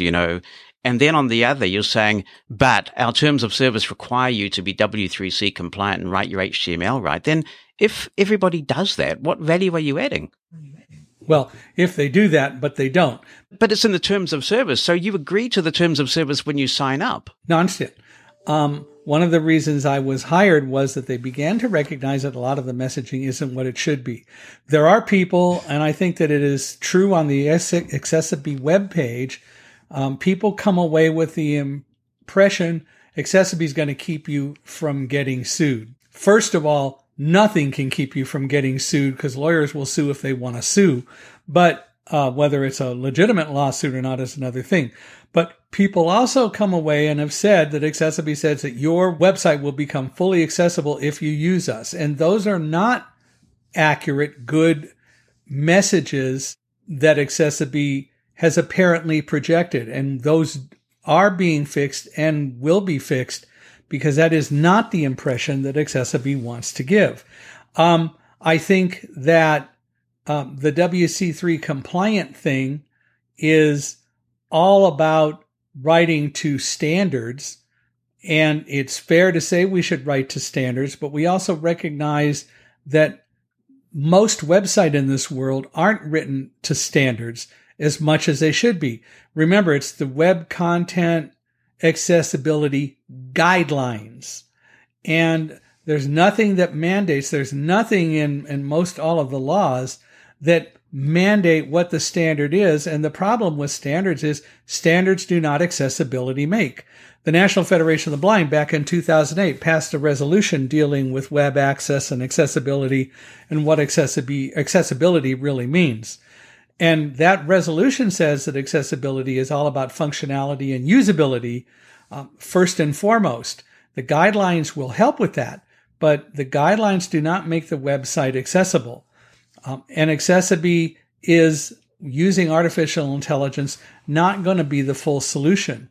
Accessibility is looking at ways to enhance that by having people that website owners who use accessibility can access to address coding issues that Accessibility can't. That's not happened yet. It is something that Accessibility would like to do because Accessibility believes that we're all trying to solve the same problem and everyone really ought to work together.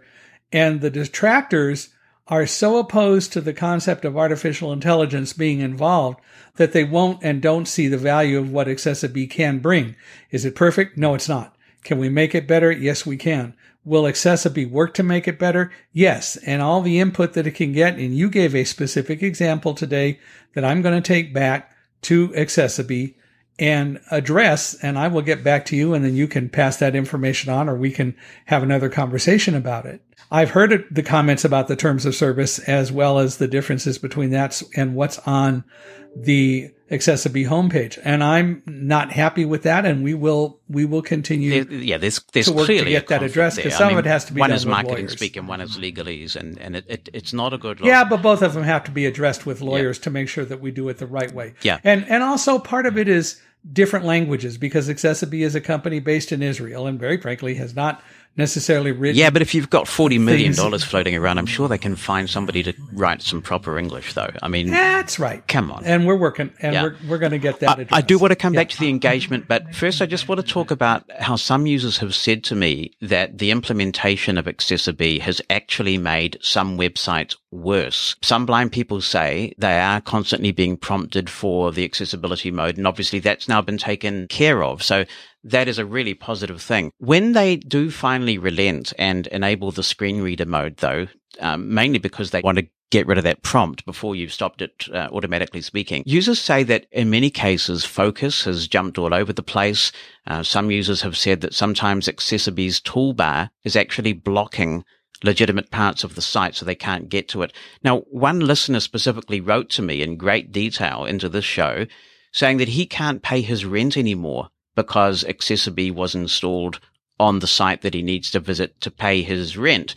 several blind people who've used Namecheap, and it's interesting that they inspired you to join, because I've seen tweets from people who've written to Namecheap and have said, look, we're actually transferring our domains because Accessibee has made Namecheap less usable than it was. We had an example just recently where CSUN has had to issue a public apology for the fact that Accessibee was implemented on their assistive technology conference site without their consent, and it sparked a flurry of complaints, and they had to get it removed. But I'm not sure how that could happen. How would that even happen? Well, I presume their web host may have done it without their knowledge, but I don't know the details. But what I'm getting at is there is a groundswell of concern about this, and now what's happening is that you get people on the web who are publishing quite detailed instructions about how to use ad blockers and the settings of your router to actually block Accessibee's website and IP address. Now, when users experience this degree of degradation and upheaval, there's a serious problem with the technology, isn't there? Well, I think there can be. Let me give you an example of something that we discussed yesterday. I spoke with a person yesterday, and Cher Eckerling was on the call, who brought up Namecheap. And this person said, I can't even log into Namecheap when Accessibee is on the site. I believe that person, but I've not been able to replicate that. And I don't know whether Cher has figured out what might be going on. Now, this person used Firefox, and I don't use Firefox. Is that part of the problem? Don't know, but I will be finding out if any progress has been made on that. But I don't know that all of the different things that you're mentioning are Accessibee directly related or not. But in any way, the bottom line is Accessibee is affected because people are relating the fact that they're seeing the site, there's a problem, and Accessibee's on the site. I don't see how they can't be related, Mike, because we have two situations that I'm citing here. One, we have a lot of blind people who used to use Namecheap. Now we have a lot of blind people who are saying, I'm having difficulty. We had a guy who used to pay his rent on a website, pretty critical task. Now he says Accessibee's been added and he can't. So Accessibee is the only variable that's changed here. So, okay, what's the problem? That is, why can't he pay his rent? What is it that he can't do on Namecheap? What is he not accessing? In other words, it's difficult for someone to just say, I can't pay my rent anymore, and we not be able to understand what the problem is. Can he not log in? But you see, the point is, he was able to do it before. But the problem is you can't solve a problem unless you know what the problem is. No. And I'm not disputing that he's having I want to come at this from another angle. He was able to do it before, and now he can't do it. What I'm saying to you, Mike, is that this plugin is actively causing harm. And I know that the people at Accessibee take offense to that. But clearly, if you can't pay your rent anymore, and you used to be able to before Accessibee came along, you are harming people. Well, okay, again, I am saying to you, without understanding what the problem is that he can't do to pay his rent, I can't fix it. Sure, but if they take Accessibee out, the problem goes away. So why don't they just take Accessibee out? It's clearly not fit for purpose in that case. Well, it certainly isn't. And by the way, they can always hit Alt-0 and turn Accessibee off. Yeah, but he's saying that when he does that, the focus jumps all over the place and it doesn't correct the problem. Not with Alt-0, because now, so what he did, now I'm just going to finish this explanation because it's important. Yeah. So what he then did was he used an ad blocker, such as those you can get from the Google Play or Firefox or Edge stores, and he disabled the IP address of the servers that Accessibee use, and suddenly he can pay his rent. Now, that is a pretty compelling argument. And you've been around enough to know what's going to happen next. There are going to be blind people who are going to start calling for boycotts of the websites that implement Accessibee. And with stories like that, can you really blame them? No, but I want to fix it. And I can't fix it without details. I'm not blaming anyone, and I want to fix blame. But I also know that a number of the things that we hear from people are, well, we're having a problem. We can't do this like on Namecheap. It took a while to get the person yesterday to tell us that what they were facing was they couldn't log in on Namecheap. Okay, I appreciate that, but I don't know why. And we also got the information that this person used Firefox. If we can't replicate the problem, then I don't know whether it's an accessibility issue or not, but we have to investigate further because clearly it has in one way or another been associated with accessibility. I'm telling you that accessibility wants to address those issues. With your person who couldn't pay their rent and who had to get an ad blocker involved, I would like someone at accessibility to see the actual problem so that we can try to figure out what is going on, because clearly something's not interacting from that person's computer with accessibility in the way that accessibility wants it. But now he's having to go through the hoop of potentially talking to you to get back something he had before. You see the problem. This is where people are saying it's doing harm, because if the company concerned just took accessibility away, the problem would be fixed. So you remember Aira, you worked at Aira. How long was it for us to be able to get Aira to announce again the whole issue of people crossing streets and being able to interact with agents? The problem is, no matter how much input we gave, we had a really hard time getting Aira to address that. It finally did, but it took over 2 years. I'm telling you that I understand what you're saying, but the problem still exists that coders haven't done a great job of making products accessible, and accessibility is trying to do that.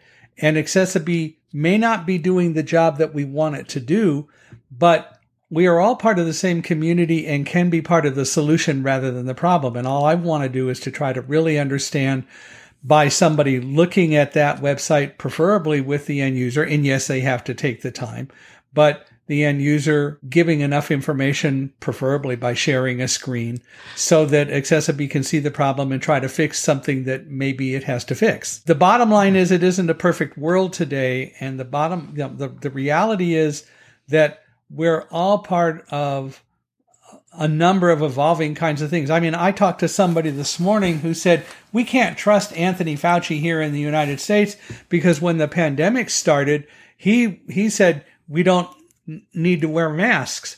Well, it wasn't quite what he said. He said that at the beginning, the people who really need masks are the people in the medical professions, and people shouldn't go after N95 masks. But there wasn't a major mask mandate initially either. Was Fauci wrong? Well, hindsight's a wonderful thing. You will have seen in your many years involved with technology, people with the very best of intentions who think they've come up with the next big thing that's just going to change the lives of blind people. This is where it seems like the traditional rules of engagement with the blind community, as in talking with consumer organizations, tech experts, have not been followed since accessibility's inception, and now they are starting to pay a huge price for that. Correct. When we see these examples of people who they don't have an axe to grind, they don't know the individuals personally, all they know is that something they could do before has suddenly become more difficult because of a company that thinks they know what's best for blind people. Surely in your own career, you have embraced the concept of nothing about us without us. This technology is flawed, and it's been rolled out and implemented without due diligence and appropriate consultation. And that's why there is such significant backlash. And the way, maybe before your time, but the way accessibility has responded to that is to play the victim and claim that all these people who genuinely have concern, who have contributed years of their lives to trying to make the web a more accessible place, are hostile and somehow have some sort of hidden agenda. That is an appalling way to treat blind people and accessibility experts who've done nothing more than try to make the world a better place. I don't think accessibility has tried to play the victim. I've heard that a number of times, but in my interactions with people, at accessibility, they acknowledge they have not interacted with end users. But accessibility has, for months, not responded to articles like the one by Roselli and so on, or the videos from Karl Grove, which are grossly misrepresentative of reality. But the bottom line is, I don't think that it has tried to play the victim. I think what accessiBe has done, whether it's been communicated well or not, or whether it's totally right or not, I think there's more right than wrong, but the accessiBe has said, there are a number of people who have attacked us without knowing a lot about us. Chancey Fleet said at the very beginning of a meeting that we had that accessiBe staff needs to go re-examine itself and needs to decide that it's doing so much public harm. The staff doesn't have any reality connection to the world. She doesn't know anything about the staff. There have been blanket statements that have come from some of these so-called experts because they believe the only way to gain access is through coding. And even yesterday, the person I mentioned to you who talked to us about Namecheap, when we talked about what's going to make the world accessible, this person said the only way it's going to really happen is when coders and when all products are developed with a mandate that accessibility be included. And accessibility, again, and we finally agreed, was based on functionality, not just the standards. But the comment was that it's not going to be accessible until the time that coders are forced to learn and are mandated by virtue of the development of the products initially to include accessibility, and that they can't be released until the websites or the coding or the product is fully accessible. Great goal. No one, including people at accessiBe, will disagree with that. The ideal thing is to put it in the coding. However, when's that going to happen? Accessibility is not something that's going to happen in the near term, but accessiBe is working to try to enhance the process and bring more functionality to websites sooner than what the coders are going to do.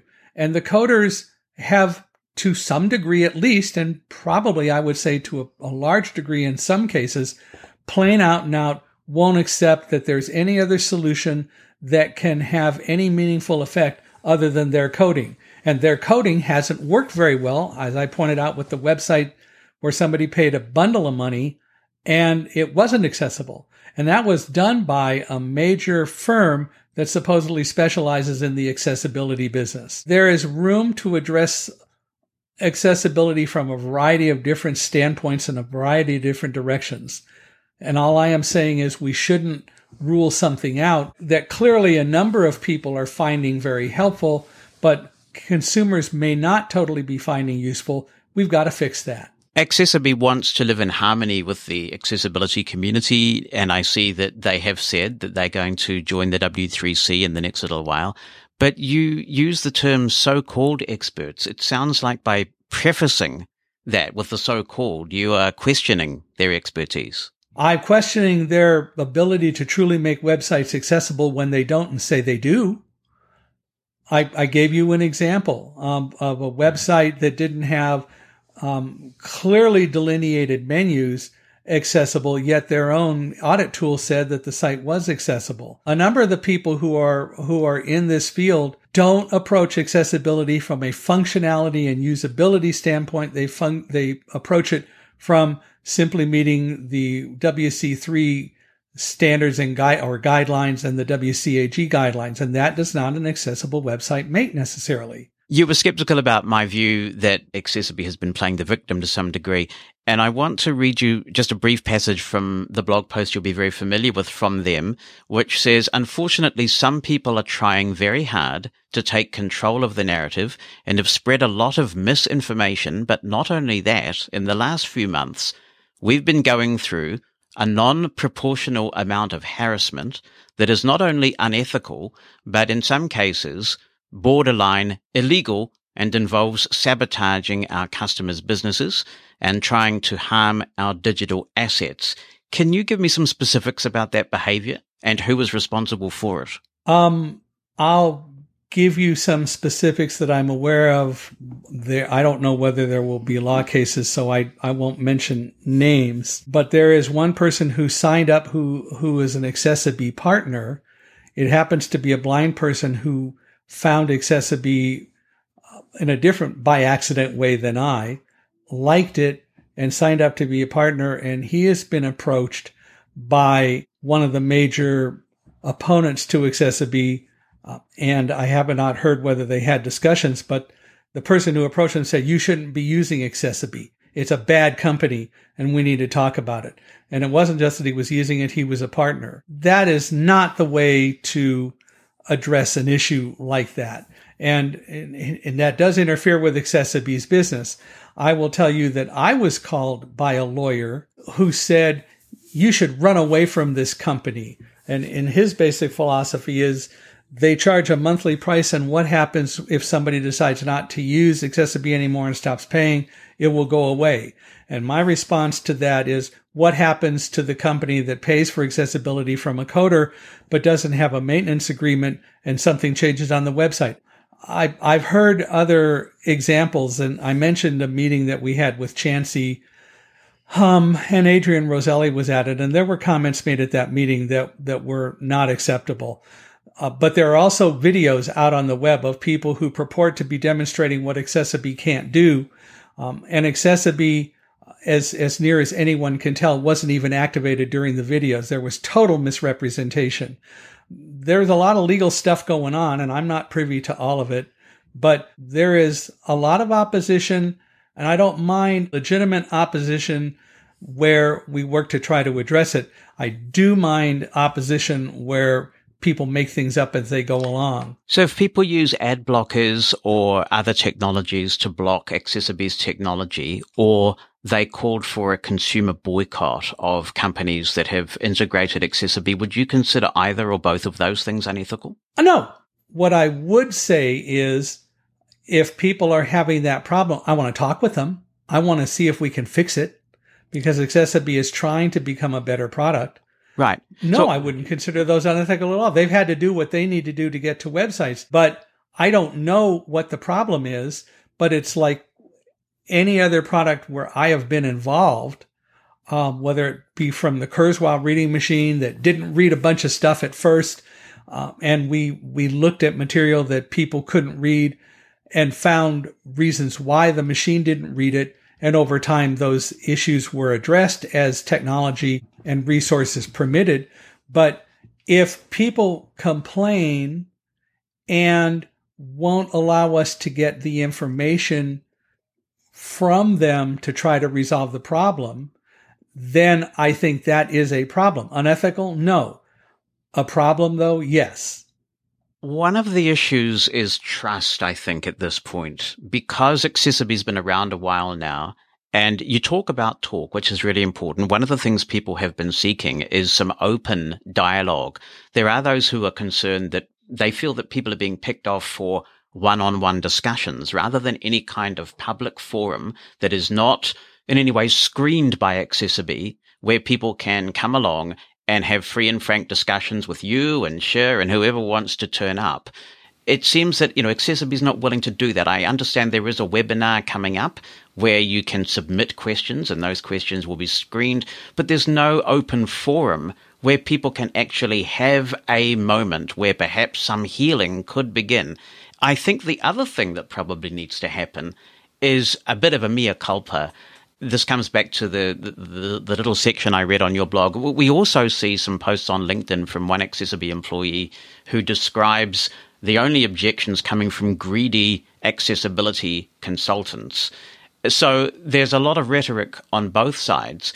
Don't you think it's time that Accessibility essentially said, we are sorry, we have handled our engagement with the blind community and the wider accessibility community incredibly badly, and here's a 10-point plan about how we intend to do better. Please, can we start again? I think we can work on trying to deal with the messaging and address some of those issues. Absolutely. And I will take that back to Accessibility. I want to go back to your webinar comment. Yeah, I believe that it's time to do that. Someone wanted to challenge Accessibility to a debate and wanted to have that live, and Accessibility won't do it with that individual because they have been very seriously misrepresenting a lot of issues. This is Carl Groves, right? It is Carl Groves, right, and that's a legal issue, and I won't go there. And I don't know Carl Groves, I've seen some of the things that he's done, and I've seen some of the things that he said, and he was dead wrong. First of all, the issue with private meetings is only to be able to look at specific examples. I'm perfectly glad to promote and arrange for and get some sort of public forum where people can come and talk about their issues. But I want people to come to that with enough of an open mind that if we can resolve those issues, well, let me put it a different way. Why would we have a webinar? We want to have a webinar so that there can be frank discussion about problems. Would you agree? Yes. Okay. And if people come to that and want to discuss problems, do we also want to try to move forward from the webinar with either common grounds for trying to solve them, or at least a commitment, in this case on accessibility's part, to figure out how we can address the issues or respond to them if we can't do it all within the webinar? This is why I have divided my questioning broadly into two categories, the technology itself and the messaging and the marketing, because this is where the trust comes back.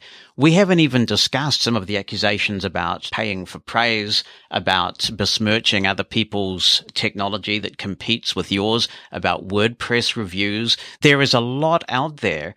There is a lot out there relating to trust, and the burying it under the carpet thing clearly hasn't worked, because if anything, the fact that we're spending all this time on this podcast talking about it, when we focus on issues of concern to the blind community, says it all. It's reached critical mass. If it's got on this podcast, it's reached critical mass. Well, it has, but I don't think that Accessibility has tried to bury it under the carpet.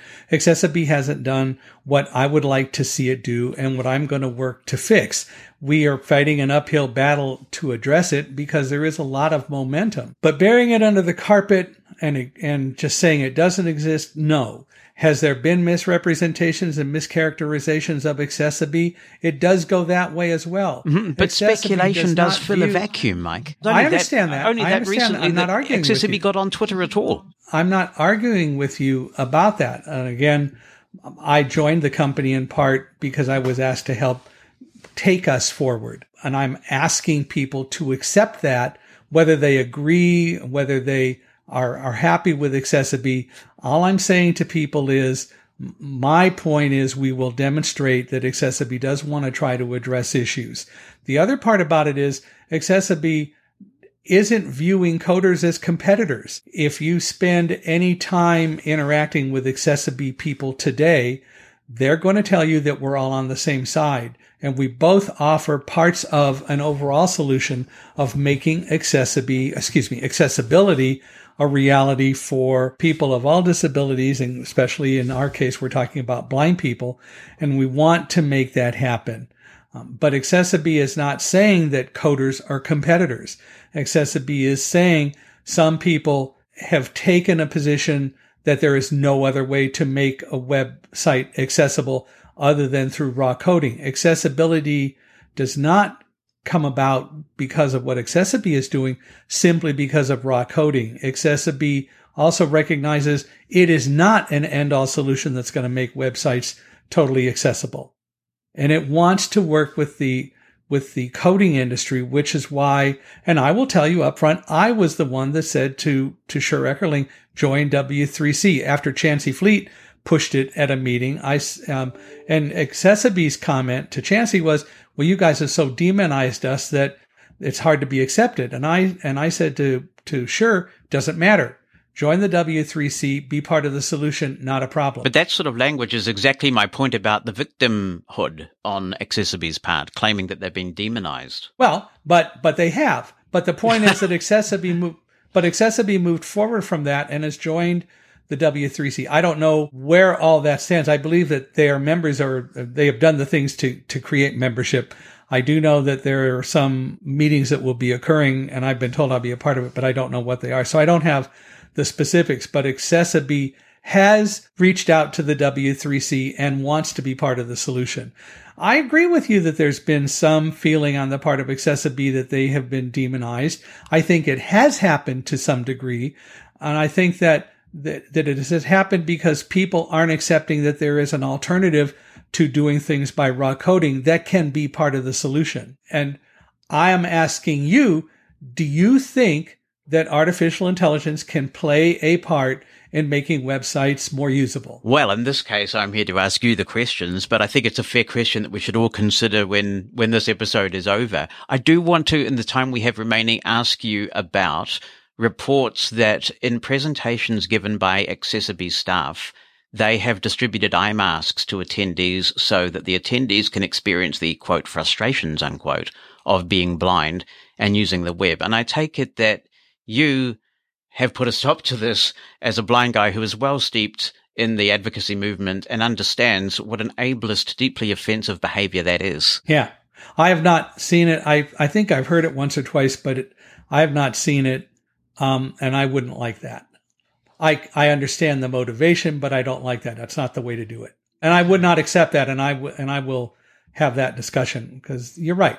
It's no better than dining in the dark, which is a totally, I would almost say unethical, but certainly an inappropriate way to get somebody to have an understanding of what it's like to be blind.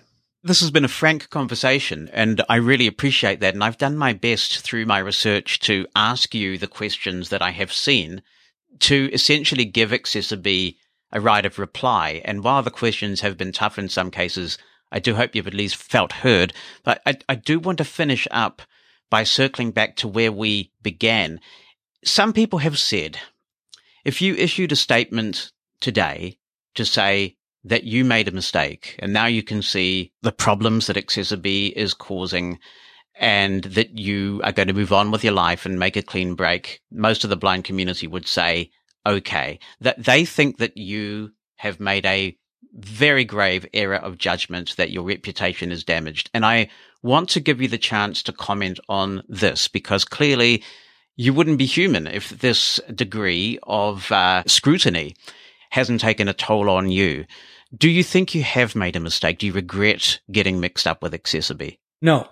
I have become involved with several companies over the years and started my own that weren't necessarily in the blindness world, but I have become a part of companies because of the expertise I bring from being involved with startups, understanding how startups work, understanding in the case of companies dealing with blindness and blind people, seeing a product, what it might be able to do to enhance our lives as blind people.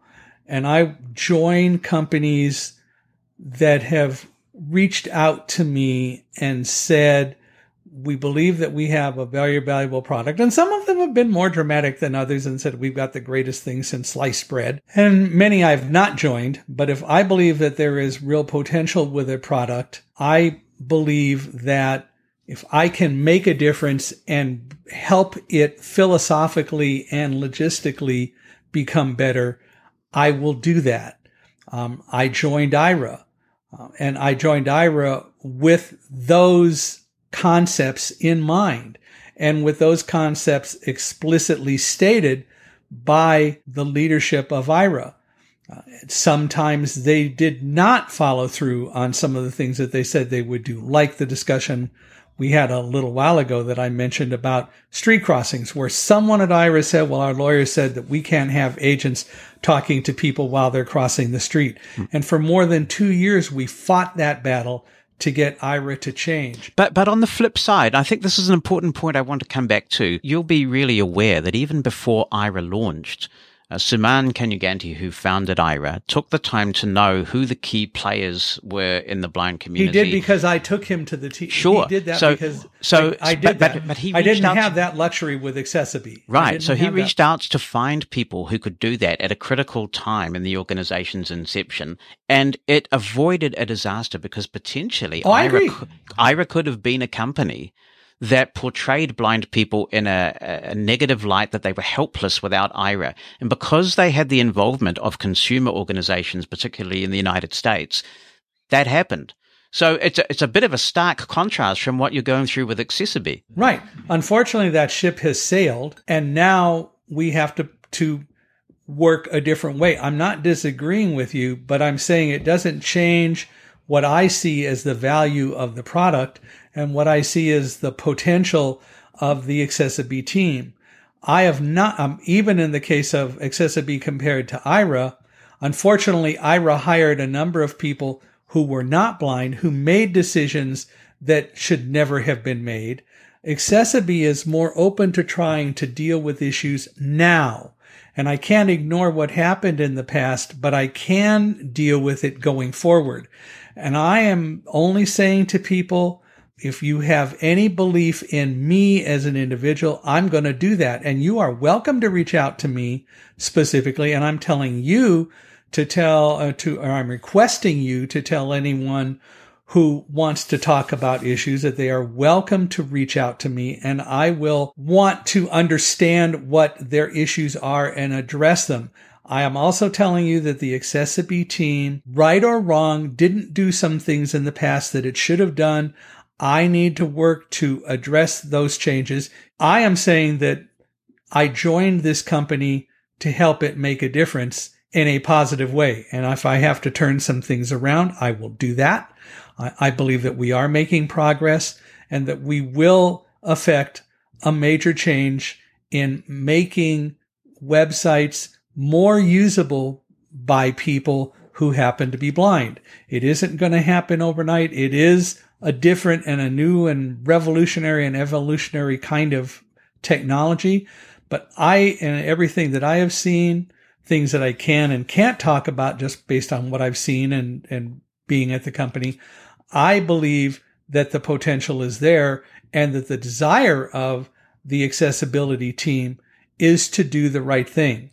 And I want consumers to help me define what the right thing is, but I believe accessiBe is open to addressing that.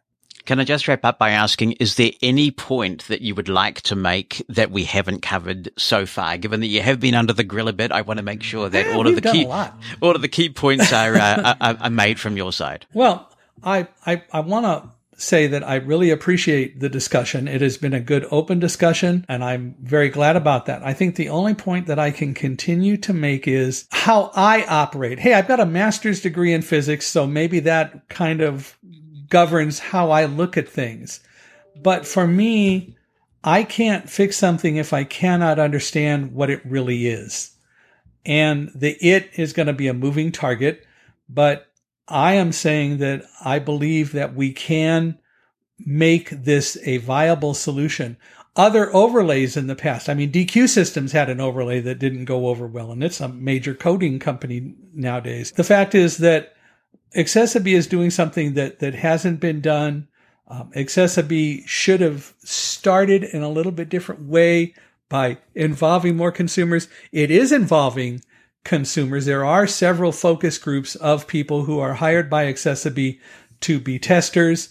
Some of those people complained about accessibility and accessiBe specifically and what it was and wasn't doing. accessiBe fixed the problems, and those people said, all right, we want to be part of the solution. And accessiBe said, we'll be glad to work with you. If people want to talk to me about becoming a tester for accessiBe and can demonstrate where they bring value, I'm not going to hire someone just because they say, oh, well, we've got this one little problem. But I want people who truly can help us analyze. I will talk with those people, and I will tell you that accessiBe is willing to pay for good, solid, ongoing input. So I'm not going to sit here and betray blind people. I don't believe that I've sold out. I believe that it is also time for everyone to take a step back and let's examine a solution. And from my perspective, that I believe really does have a way of positively affecting how we all interact with the internet. That's accessiBe's Michael Hingson, who followed up in an email to say that he talked to Sher Eckerling, the CEO of accessiBe and its founder, and mentioned the example that I cited of the website www.podbean.com, where on the pricing page accessiBe wasn't making any difference at all. Sher Eckerling apparently visited the Podbean site, and Mike Hingson writes, what he told me was that although Podbean had accessiBe on its homepage, it was not at all on the pricing page. So, of course, you wouldn't see accessiBe do anything to help this page. Several points, therefore, that I feel should be included in the interview. 1. Why Accessibility is not on the pricing page is for now up to conjecture. My immediate thought after Sher examined the site is that the site utilizes different technologies for different parts of the site, and the site owner or their site builders did not choose to put Accessibility everywhere. The blog on the site uses WordPress, while other parts of the site do not. This is not an Accessibility issue, but Sher is going to determine who sold Accessibility to Podbean and see if we can learn more about what might be going on. It could be that someone at Podbean doesn't even know, for whatever reason, that Accessibility is not on all pages of the site. 2.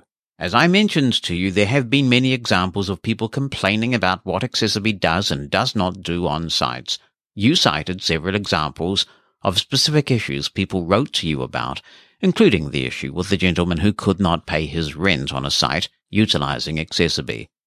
As I said, without more information, it is difficult to really respond. However, you gave a specific example in www.podbean.com.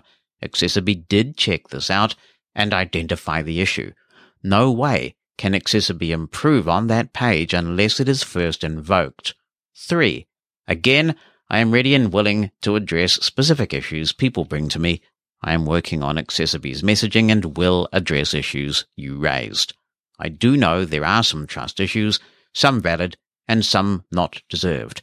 Like it or not, blind people are often testers, just as are consumers everywhere with established and new products. Sometimes consumers know they are test subjects, and often they do not know, and even sometimes consumers are surprised and even possibly angry when they discover that product testing was going on right under their noses. Even so, Accessibility did not do the kind of consumer engagement you and I want and know must occur with a new product, especially where blind people, their lives and their futures are concerned. As I said, I cannot fix what happened before, but I will address issues going forward. But those issues and perceptions fall on both sides of the discussion. So that's Mike's appendix, if you will, to the interview we conducted, and I will add an appendix of my own, which is that the tone of that email seems to suggest that Accessibility can be exonerated from the Podbean example that I gave, because Accessibility code was not found on the Podbean pricing page. But I think this illustrates the point that a number of opponents have been making. There can be several reasons for Accessibility's technology not working. The Podbean example appears to be one, where there could be different pages of the site hosted in different ways, and that could mean that even though somebody implements the Accessibility technology on the home page, it does not filter through to all pages. So even if the technology were working, it may not solve all the accessibility problems. Second, the jury is still out then. So I urge you to go to podbean.com and visit the pricing page. You will see what I mean there, where you can commit to memory the order in which the figures occur. And if you've got a good memory for those things, you can decipher the information on that page. But it's not in a nice navigable table.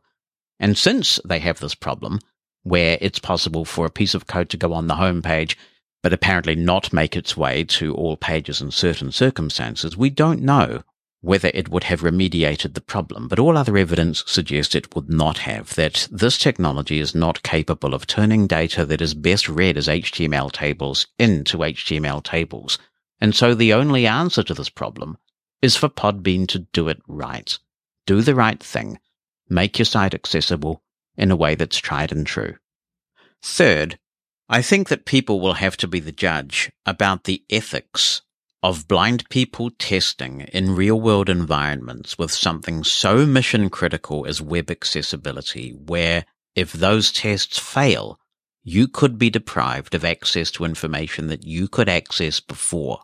There may well be blind people who are happy to test for accessibility and provide feedback in a sandboxed situation. Many of us are often surveyed for focus groups, various things, and sometimes we're paid and sometimes we are not, and it's up to us whether we lend our expertise in any of those situations. But if its own numbers are to be believed, Accessibility is now on over 100,000 websites. To roll that technology out to that many websites and possibly impede the accessibility of the web while the bugs are ironed out, even if we assume that there will come a moment when this technology does add value, could be argued to be highly unethical, profoundly selfish, and playing with the lives of blind people while the money rolls in. For all things Mosen at Large, check out the website, where you can listen to episodes online, subscribe using your favourite podcast app, and contact the show. Just point your browser to podcast.mosen.org. That's podcast.mosen.org. Mosen at Large Podcast. My next guest needs very little introduction for people interested in assistive technology, so I will make a short one. Curtis Chong has been a software developer and administrator in and out of the blindness system, an advocate, and was for very many years president of the National Federation of the Blind in Computer Science. His experiences would make a great interview in itself, and I'd like to have you back for that, Curtis. But today, we're going to be seeking his perspective on Accessibe and accessibility overlays in general. Thank you for your time, Curtis. It's good to talk with you again. I'm very glad to be here, Jonathan. Thank you for having me. Like many of us, I'm sure you couldn't avoid the increasing expressions of concern about Accessibe, and I understand that you've spent some time now using websites that have implemented it. What's your take on the technology? My initial take on the technology is neither completely supportive nor energetically opposed. I do believe that the approach that Accessibe has developed and has clearly implemented across a vast array of websites right now does deserve some careful, thorough, and critical examination, so that we, the people who are ultimately affected by this, can arrive at a cogent and information-based conclusion as to whether this approach does or doesn't work. Now, when I first looked at Accessibe's promotional material, a lot of it was based on the people who actually pay the money. These are the customers who want to demonstrate that they're making efforts to make their websites accessible. They don't have to pay a lot of money to Accessibe per se, comparatively speaking. And the focus of the promotional material was, look how easy it was to make our stuff accessible. Accessibe really helped us out a lot. So that's what I heard from the customer side. What I did not hear was any commentary from a person sitting at a keyboard, running a screen reader, accessing websites, to determine whether or not for them the experience was one that was positive or negative. And what concerned me more than anything else was this definitely energetic criticism. You know, the first time I sent information out about this to somebody saying, what do you think? The words I got were, run away from it as fast as you possibly can. Well, being a natural contrarian by nature, I thought, well, at least Accessibe deserves a look. And some, go look at some of the websites and see what's going on. Now, there's a couple of valid points I think that Accessibe makes about scalability. All right, we're not talking yet about the pros and cons of what they're doing. What we're talking about is if you have people, companies, organizations who are small businesses who don't have a lot of money in their budget, they're using third-party tools or very simplistic, tools to put up a website that doesn't cost them a lot of money to put up. If a blind person wants to go to their website, you might experience some problem with accessibility. But then if you go to these small companies and ask them to do something as simple as, say, for example, putting up an alt tag on a unlabeled graphic, what will happen is they will say, we don't know what an alt tag is, or we don't know HTML. We depend on this other company to do it. And so you're likely not to get the thing fixed. So you have thousands and thousands of websites going up all the time. And we don't know how many inaccessible sites there really are out there. We don't know how many, what we're missing because, we don't go after all of these websites. But what we do know is that what's not happening is that 100% of all the sites that are put up in the world are 100% going to be accessible to the blind. We know that's not going to happen given the technology that is in use today. And Accessibe makes a great point about this. They say that their solution is scalable. They say that it's relatively easy to implement. what they're not saying is how much responsibility do we place, or how much emphasis do we place or encourage our customers to place on accessibility, so that when the issue comes up, a blind person wants to use a site that's been developed, implemented the accessibility solution, and what is the blind person to do then when suddenly they raise concerns with the company? So suppose an image is described by AI as opposed to a human being, and what if the description is somewhat inaccurate? Who's responsible for taking care of that? Who's responsible when you encounter inconsistent behavior between browsers on your computer? I use 3 of them myself, sort of interchangeably. I have a couple preferences, but I noticed the behavior was different.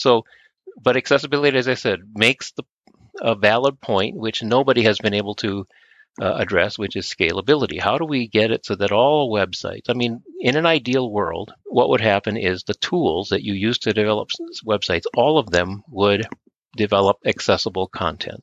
In an ideal world, 100% of all the websites we need to use would work splendidly with our screen reading technology. And in an ideal world, if a blind user encounters a problem, there would be a place that they can go to, call somebody to resolve the issues, and not run across a customer service agent who says, well, go look for the gear-shaped icon or look for the microphone and then click on that, because that's often what we run up against. Well, the reality is we're not living in the ideal world. Not all websites are accessible, and so I'm more interested in terms of when I'm looking at what Accessibility and others have done is whether the AI approach is mature enough that it really results in a benefit for us as end users who, by and large, don't understand what WCAG is. We don't know the specifics of any of the accessibility guidelines. All we know is that we want to get a little piece of work done, or we want to buy something, or we want to get a piece of information. And if it doesn't work, we often have trouble figuring out why doesn't it work, how do we describe the problem, et cetera, et cetera, et cetera. And there's the rub, isn't it? If we look at the technology as it stands at the moment, I've had listeners email me, for example, to say that after Accessibility was implemented on a website, they've actually been locked out of being able to pay the rent, do things that they could do before Accessibility was implemented on that site. So I think we all agree on the problem, which is It is difficult to scale. Is this the answer to the problem, though? And when I've been having a look at some sites where Accessibility is implemented, I must say the changes they are making appear to be quite rudimentary. So sometimes they will reformat the web page and introduce some additional ARIA regions, not necessarily for the better, I must say. They're licensing some technology where you do see some additional photo captioning, but you could do that with JAWS and PictureSmart. They're also giving a little bit of extra information about the URL that is pointed to in situations where that might be ambiguous in the alt text. But again, you could do that with a screen reader these days as well.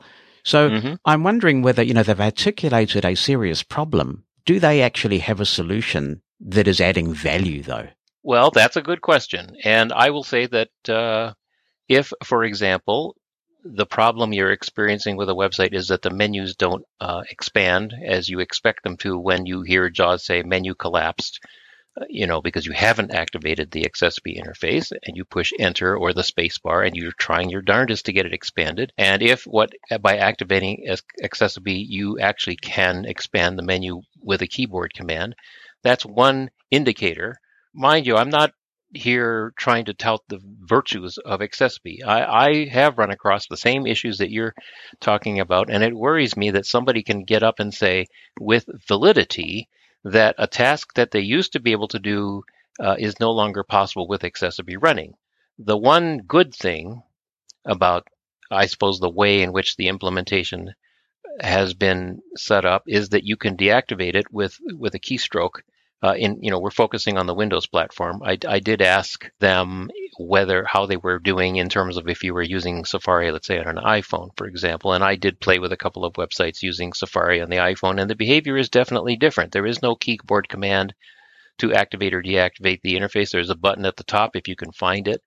And I have identified a few problems which I duly reported to Accessibility, knowing that a website was an Accessibility supported site. You can't tell just by looking at the web page with your screen reader whether a site is Accessibility or not. You can only guess based on the fact that it says you have to hit Alt-1 or Alt-0 or whatever.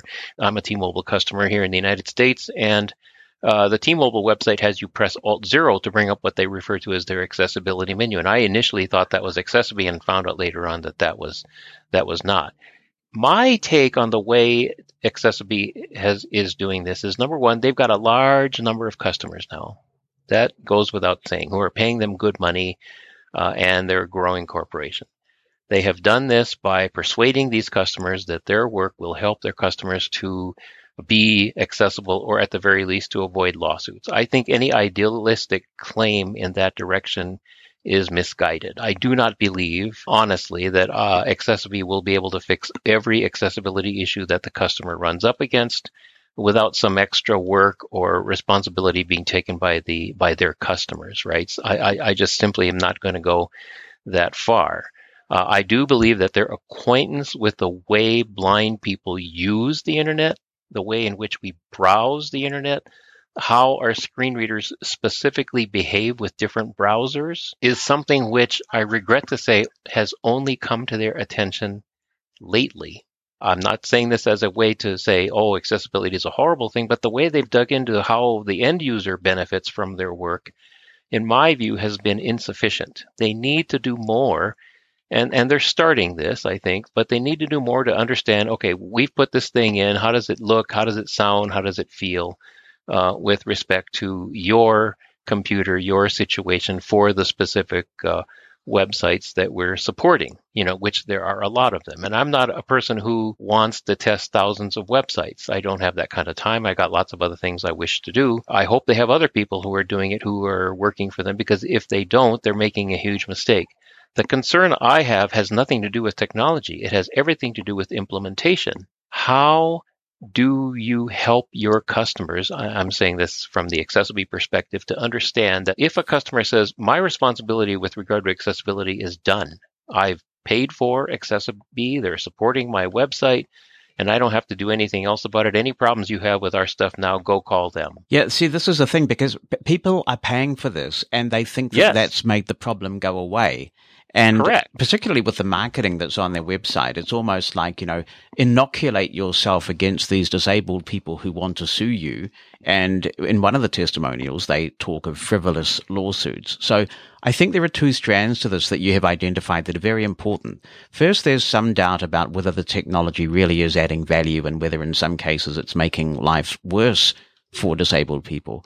But then on the other hand, there's something you'll be very familiar with, and this is the lack of engagement with users, particularly at the conceptual stage. And I've no doubt that you will have had many people come to you with the next big thing, and you'll have done a lot of educating. As a product manager, I've been there too. People have done very minimal study, and they think they've got this amazing thing that's going to change the world for blind people. And then they actually take the time to talk to a real blind person. What lessons do you think that Accessibility can learn about engagement that the rest of the community might benefit from? Because honestly, I think one of the problems that they face is the real poor quality of their engagement. They seem to have upset a lot of people by not taking people's concerns seriously. I don't know. Some people tell me that the not taking concerns seriously has been a growing problem. From my perspective, I only heard about this at the end of January. So I came to this lately, and not engaging the end user during product development is a concern that I have across a lot of things that happen to us in the world. How often do we hear about wonderful products that are developed on our behalf, but they've never talked with or continue to work with real, living, knowledgeable blind people during the design phase, which is when specific changes can be made without ruining the end result, And I think I get the feeling now, this is not substantiated by too much research on my part, but this is the first time I've heard of Accessibility. And if they've been around for 3 or 4 years, it seems to me that they should have been talking to us, and they should have been making a lot of noise about engaging with the blind community, which they haven't adequately. And because of that, now they're going to hear lots of people complaining about their stuff. And some of those complaints, many of those complaints, let me say, will be justified. They will be something that Accessibility will need to pay attention to And if what they're doing now is riding on their laurels and saying, look, we got all these customers, we're making all this money, we're protecting them against lawsuits, that we'll even go to court to defend them, without talking to the blind community, to us in general, about what needs to work, what doesn't need to work, how is it working, how is it not working. That's where they're going to incur more resentment, which would have been resolved earlier if they had done this earlier. I've said on multiple occasions to different people, they are doing something which they should have done 2 or 3 years ago, so that engagement with the end user is the ultimate test, in my mind. You made a comment I want to come back to about disabling Accessibility by pressing Alt-0 on websites where it's enabled. And some of my listeners who've written in already on this subject have said, we've tried that, and yet there's still elements of the toolbar, the accessibility toolbar, that hang around on the screen.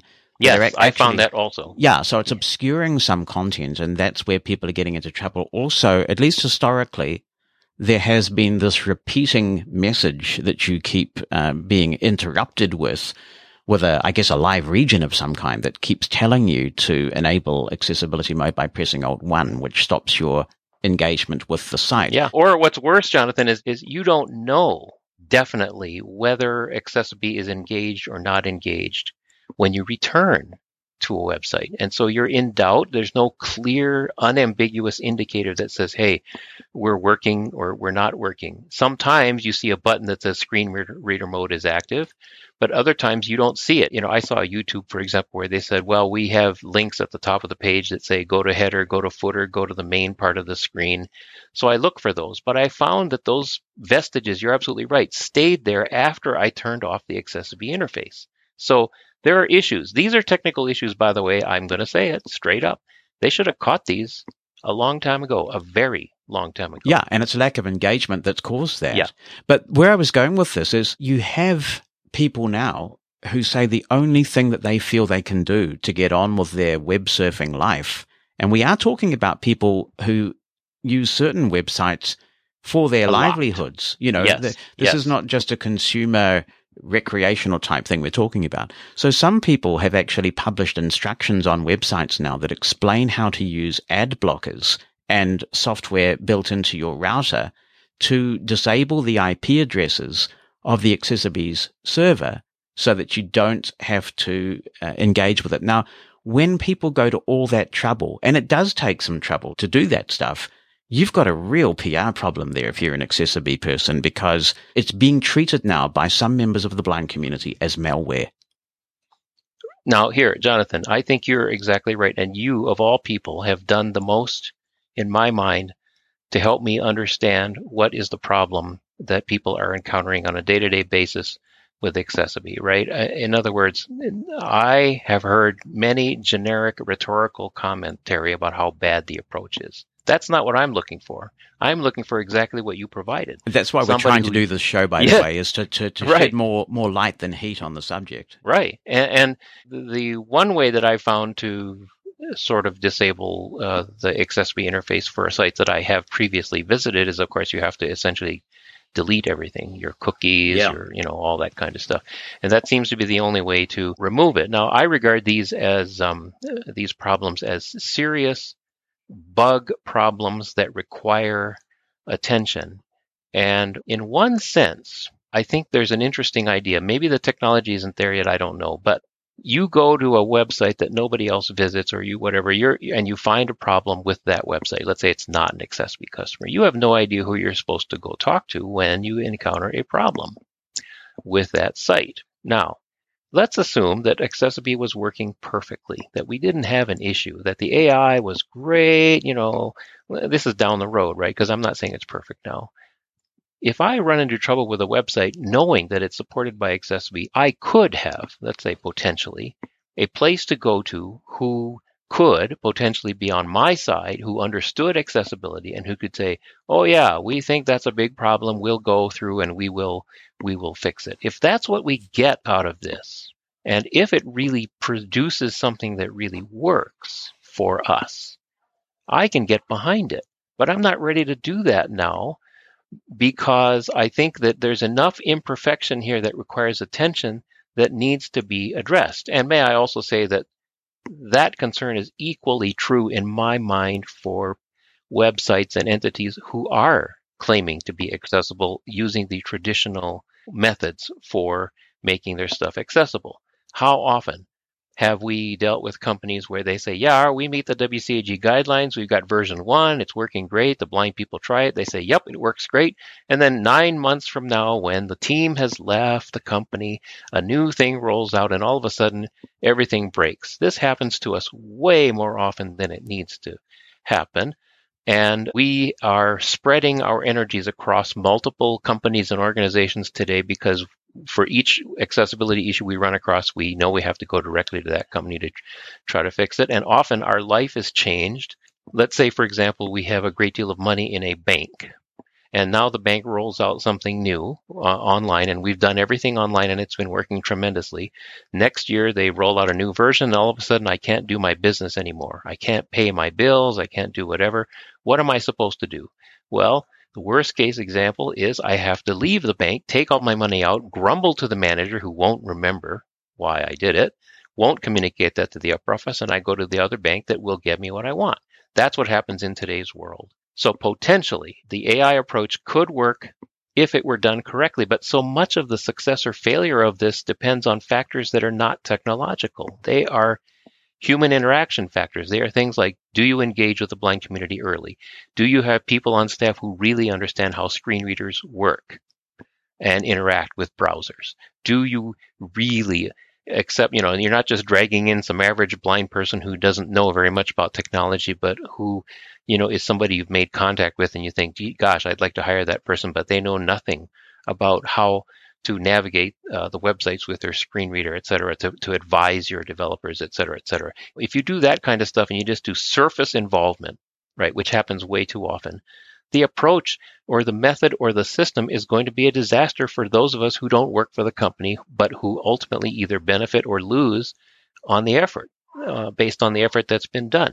So I'm at the stage where we need to hear from those people who have trouble with accessibility, and they need to be paying attention worldwide about this because they are an international company, and they need to really engage with the community, period. The community, on the other hand, those people who can do it needs to gather up specific problematic things that aren't working and get that information into the hands of accessibility, because right now it's, they haven't done their work right over the years, and so now they need to start hearing from people about specifically what's wrong with their system. There are those who say, though, that this technology, and I'm talking about these accessibility overlays in general, not just accessibility, are intrinsically harmful.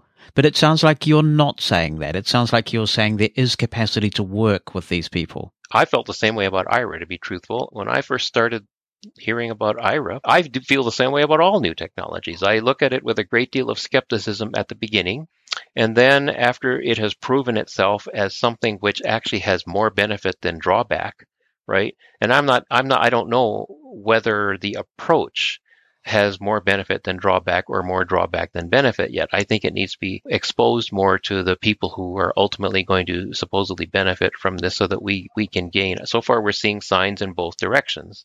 Some benefit, some cost. I think we need to do that without a lot of what I call rhetorical, criticism either way. When I first looked at Aira, I was very, that's my practical example of how I got pushed into something. Despite my reservations to the contrary, I was very worried that newly blind people or people who had a very low self-confidence would find it something that they would become overly dependent on. And I worried about that. But after a while, I stopped, because I recognized that the key was how it was implemented, not the technology itself. And I think that's true with accessibility and similar approaches. Do they hurt us more based on specific examples, or do they not? Do they have a mechanism to hear from people? How do we, as end users, know when we approach a brand new, I think of going to the web in a lot of situations as I visit a new neighborhood at least twice, 3 times a day, maybe more often. How do I know if this is an accessibility site or some other?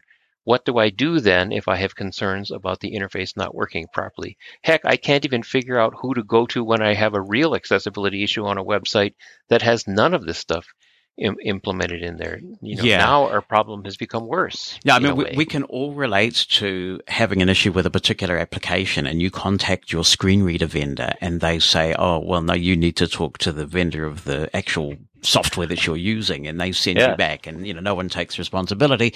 I want to come back to the Aira example, and full disclosure and disclaimer and all that good stuff. Of course, I was directing communications for Aira at one point, but I think it's an interesting parallel to draw because Aira engaged in a very meaningful way with NFB and other organizations even before they launched a product.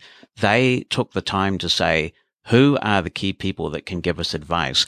And I think you're absolutely correct. Aira had the real risk of going way off the rails and portraying blind people as dependents who can't survive without this technology. And it would have been in their commercial interests to do just that. But because they got not just advice, but also investment from NFB and others, they didn't do that. And they actually engaged with a number of blind people, including in senior leadership positions, who would stop them from doing that. That's quite a contrast from what we're seeing with Accessiby. Correct. That is absolutely. They're only coming at this lately now, and they're going to pay the price for it. They should have done a better job of researching the community, but they were focused. I can understand why they did it. And the reason was they weren't trying to hurt blind people. They didn't come out there and say, yeah, let's just not talk to them because they don't know what they're talking about. They went after the revenue, right? The money. Who will pay us to do this great work that we want to do? And how do we do this the best? And so they focused on that. Great. Terrific. I'm all about companies making money, but I don't want them to make money at my expense. So they can remedy this, but they're going to have to endure a lot of criticism because they failed to come to talk to people early enough in the process. If I were them, I'd just grow up, take the criticism, fix the stuff, and justify the support if in fact if that's what they deserve. Show us that what you do really does work. But let's try to do this in a way that doesn't result in flame wars all over the place where people are yelling at each other because some people think, let's say, accessible or the approach of AI is the best thing ever, and other people think it's the worst thing ever. What's on your mind? Send an email with a recording of your voice or just write it down. Jonathan@mushroomfm.com. That's JONATHAN@mushroomfm.com. Or phone our listener line. The number in the United States is 864-60-MOSEN. That's 864-60-66736. Mosen at Large Podcast.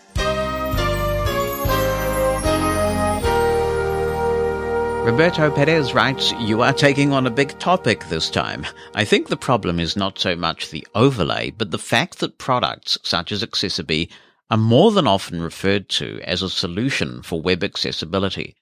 When they are used as a short-term solution, an intermediary step as part of a larger process to make a product really accessible, they can have a place.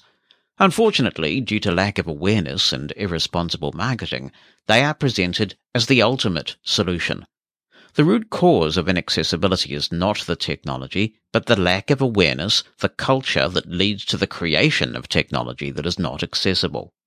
Even if products such as Accessiby can resolve some problems, such as keyboard interactions for accessible controls, they create an even bigger problem in the long road by taking the responsibility for web accessibility out of the hands of companies to put them in the hands of the creators of the overlay. As customers with disabilities, by accepting this solution, we give away the possibility of a more inclusive society in exchange for a few technical fixes that more than often are not even enough. I also think that business owners can save more money by investing in educating the product team, which in the long road can result in a better product for everyone, not only disabled customers. Turning to a comment now from RJ Mayer, who says anytime a user has to click a special button or command in order to have equal access to a website, it is discrimination. A user should not have to out themselves as being disabled to have equal access to a website. It is discrimination.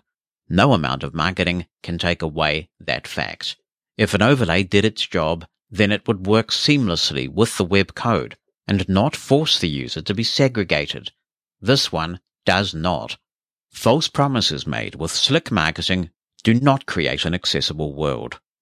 Steve Cutway writes, "We employed an accessibility overlay at Queen's in 2005, whose name I can't remember, but I think the product had Transcoder in its name. The company was from New York City, and they visited us frequently. Web design and screen reader improvements since have made the need for such overlays unnecessary in my view, but I understand why they are attractive to business. The number of websites that are truly accessible is in fact very small, now that the web is business-centric. The wild and free web days you pined for in the February 6, 2021 podcast are gone, I'm afraid. I went to the Accessibility website and tried it with and without screen reader mode. I know that I'm probably not the typical web user, having used it since its early days in the 1990s with Netscape, but I didn't find screen reader mode enhanced my access in any way, particularly as it appeared to get turned off as soon as I clicked the Watch Demo button. I do see the attractiveness for businesses and others who are using third-party developers who probably have never confronted accessibility, so don't know the first thing about it, and may neither have the time nor the inclination to learn. That's a reality. And from Rebecca Skipper, I welcome any efforts to make websites more accessible, but we need to look beyond consumers and the visually impaired and consider those who are working and have other disabilities. I have seen overlays on a variety of websites, including the Social Security Administration. Using overlays is just as bad as offering a text-only version of a website. I thought the purpose of the WCAG guidelines were to encourage universal design. By focusing on the screen reader users, we are leaving out people with dyslexia or other disabilities, including low vision magnification users. Developers should know about accessibility and know how to create accessible apps. No one should be dependent on one tool. That being said, if an overlay is the only way to make a website accessible, then it is better than losing a job because you could not use an online tool. Thanks, Rebecca. Accessibility does offer a range of options, which you will see depending on the technology you are using. So it isn't just a screen reader tool, as you will have heard in the interview with Mike, which of course came after you sent that email. Hi Jonathan, Kylie Maloney here. Protect your business from lawsuits. Open your website to the world. Sounds all very dramatic, but to me, that's not what accessibility is supposed to be about. While I understand that it has become a compliance issue, perhaps, in the USA with the Section 508, when I have ever educated about accessibility, I have talked about design paradigm and philosophy and logical structure and the many reasons why accessibility is a good thing besides doing the right thing, such as the increase in SEO and that kind of thing. So this concerns me somewhat because if you try to make someone do something out of fear of the consequences of not doing it, instead of giving them reasons why it's a good thing for their business as well as a good thing for the people who are going to benefit from it, surely that's better in the long run. So I am very dubious about this kind of thing, especially at $49 a month. That's not going to be a small cost for a small business. Accessibility to me should never be a tick-the-box exercise. And the other reason is it's a changing field, new technologies, new techniques. And if you try to capture it in a tick-the-box exercise like this, you're never going to get accessibility, just sort of compliance with a few static standards. And as we know, the standards aren't static. They can't be. But the philosophy is, the paradigm is. So let's work on that and stop trying to scare people into doing something which we need to convince them to do for their own good and for the good of all. Thanks, Kylie, and I'm sure that this discussion will continue in subsequent episodes of the show. To contribute to Mosen at Large, you can email Jonathan, that's JONATHAN, at mushroomfm.com by writing something down or attaching an audio file. Or you can call our listener line. It's a US number, 864-60-MOSEN. That's 864-606-6736. Mosen at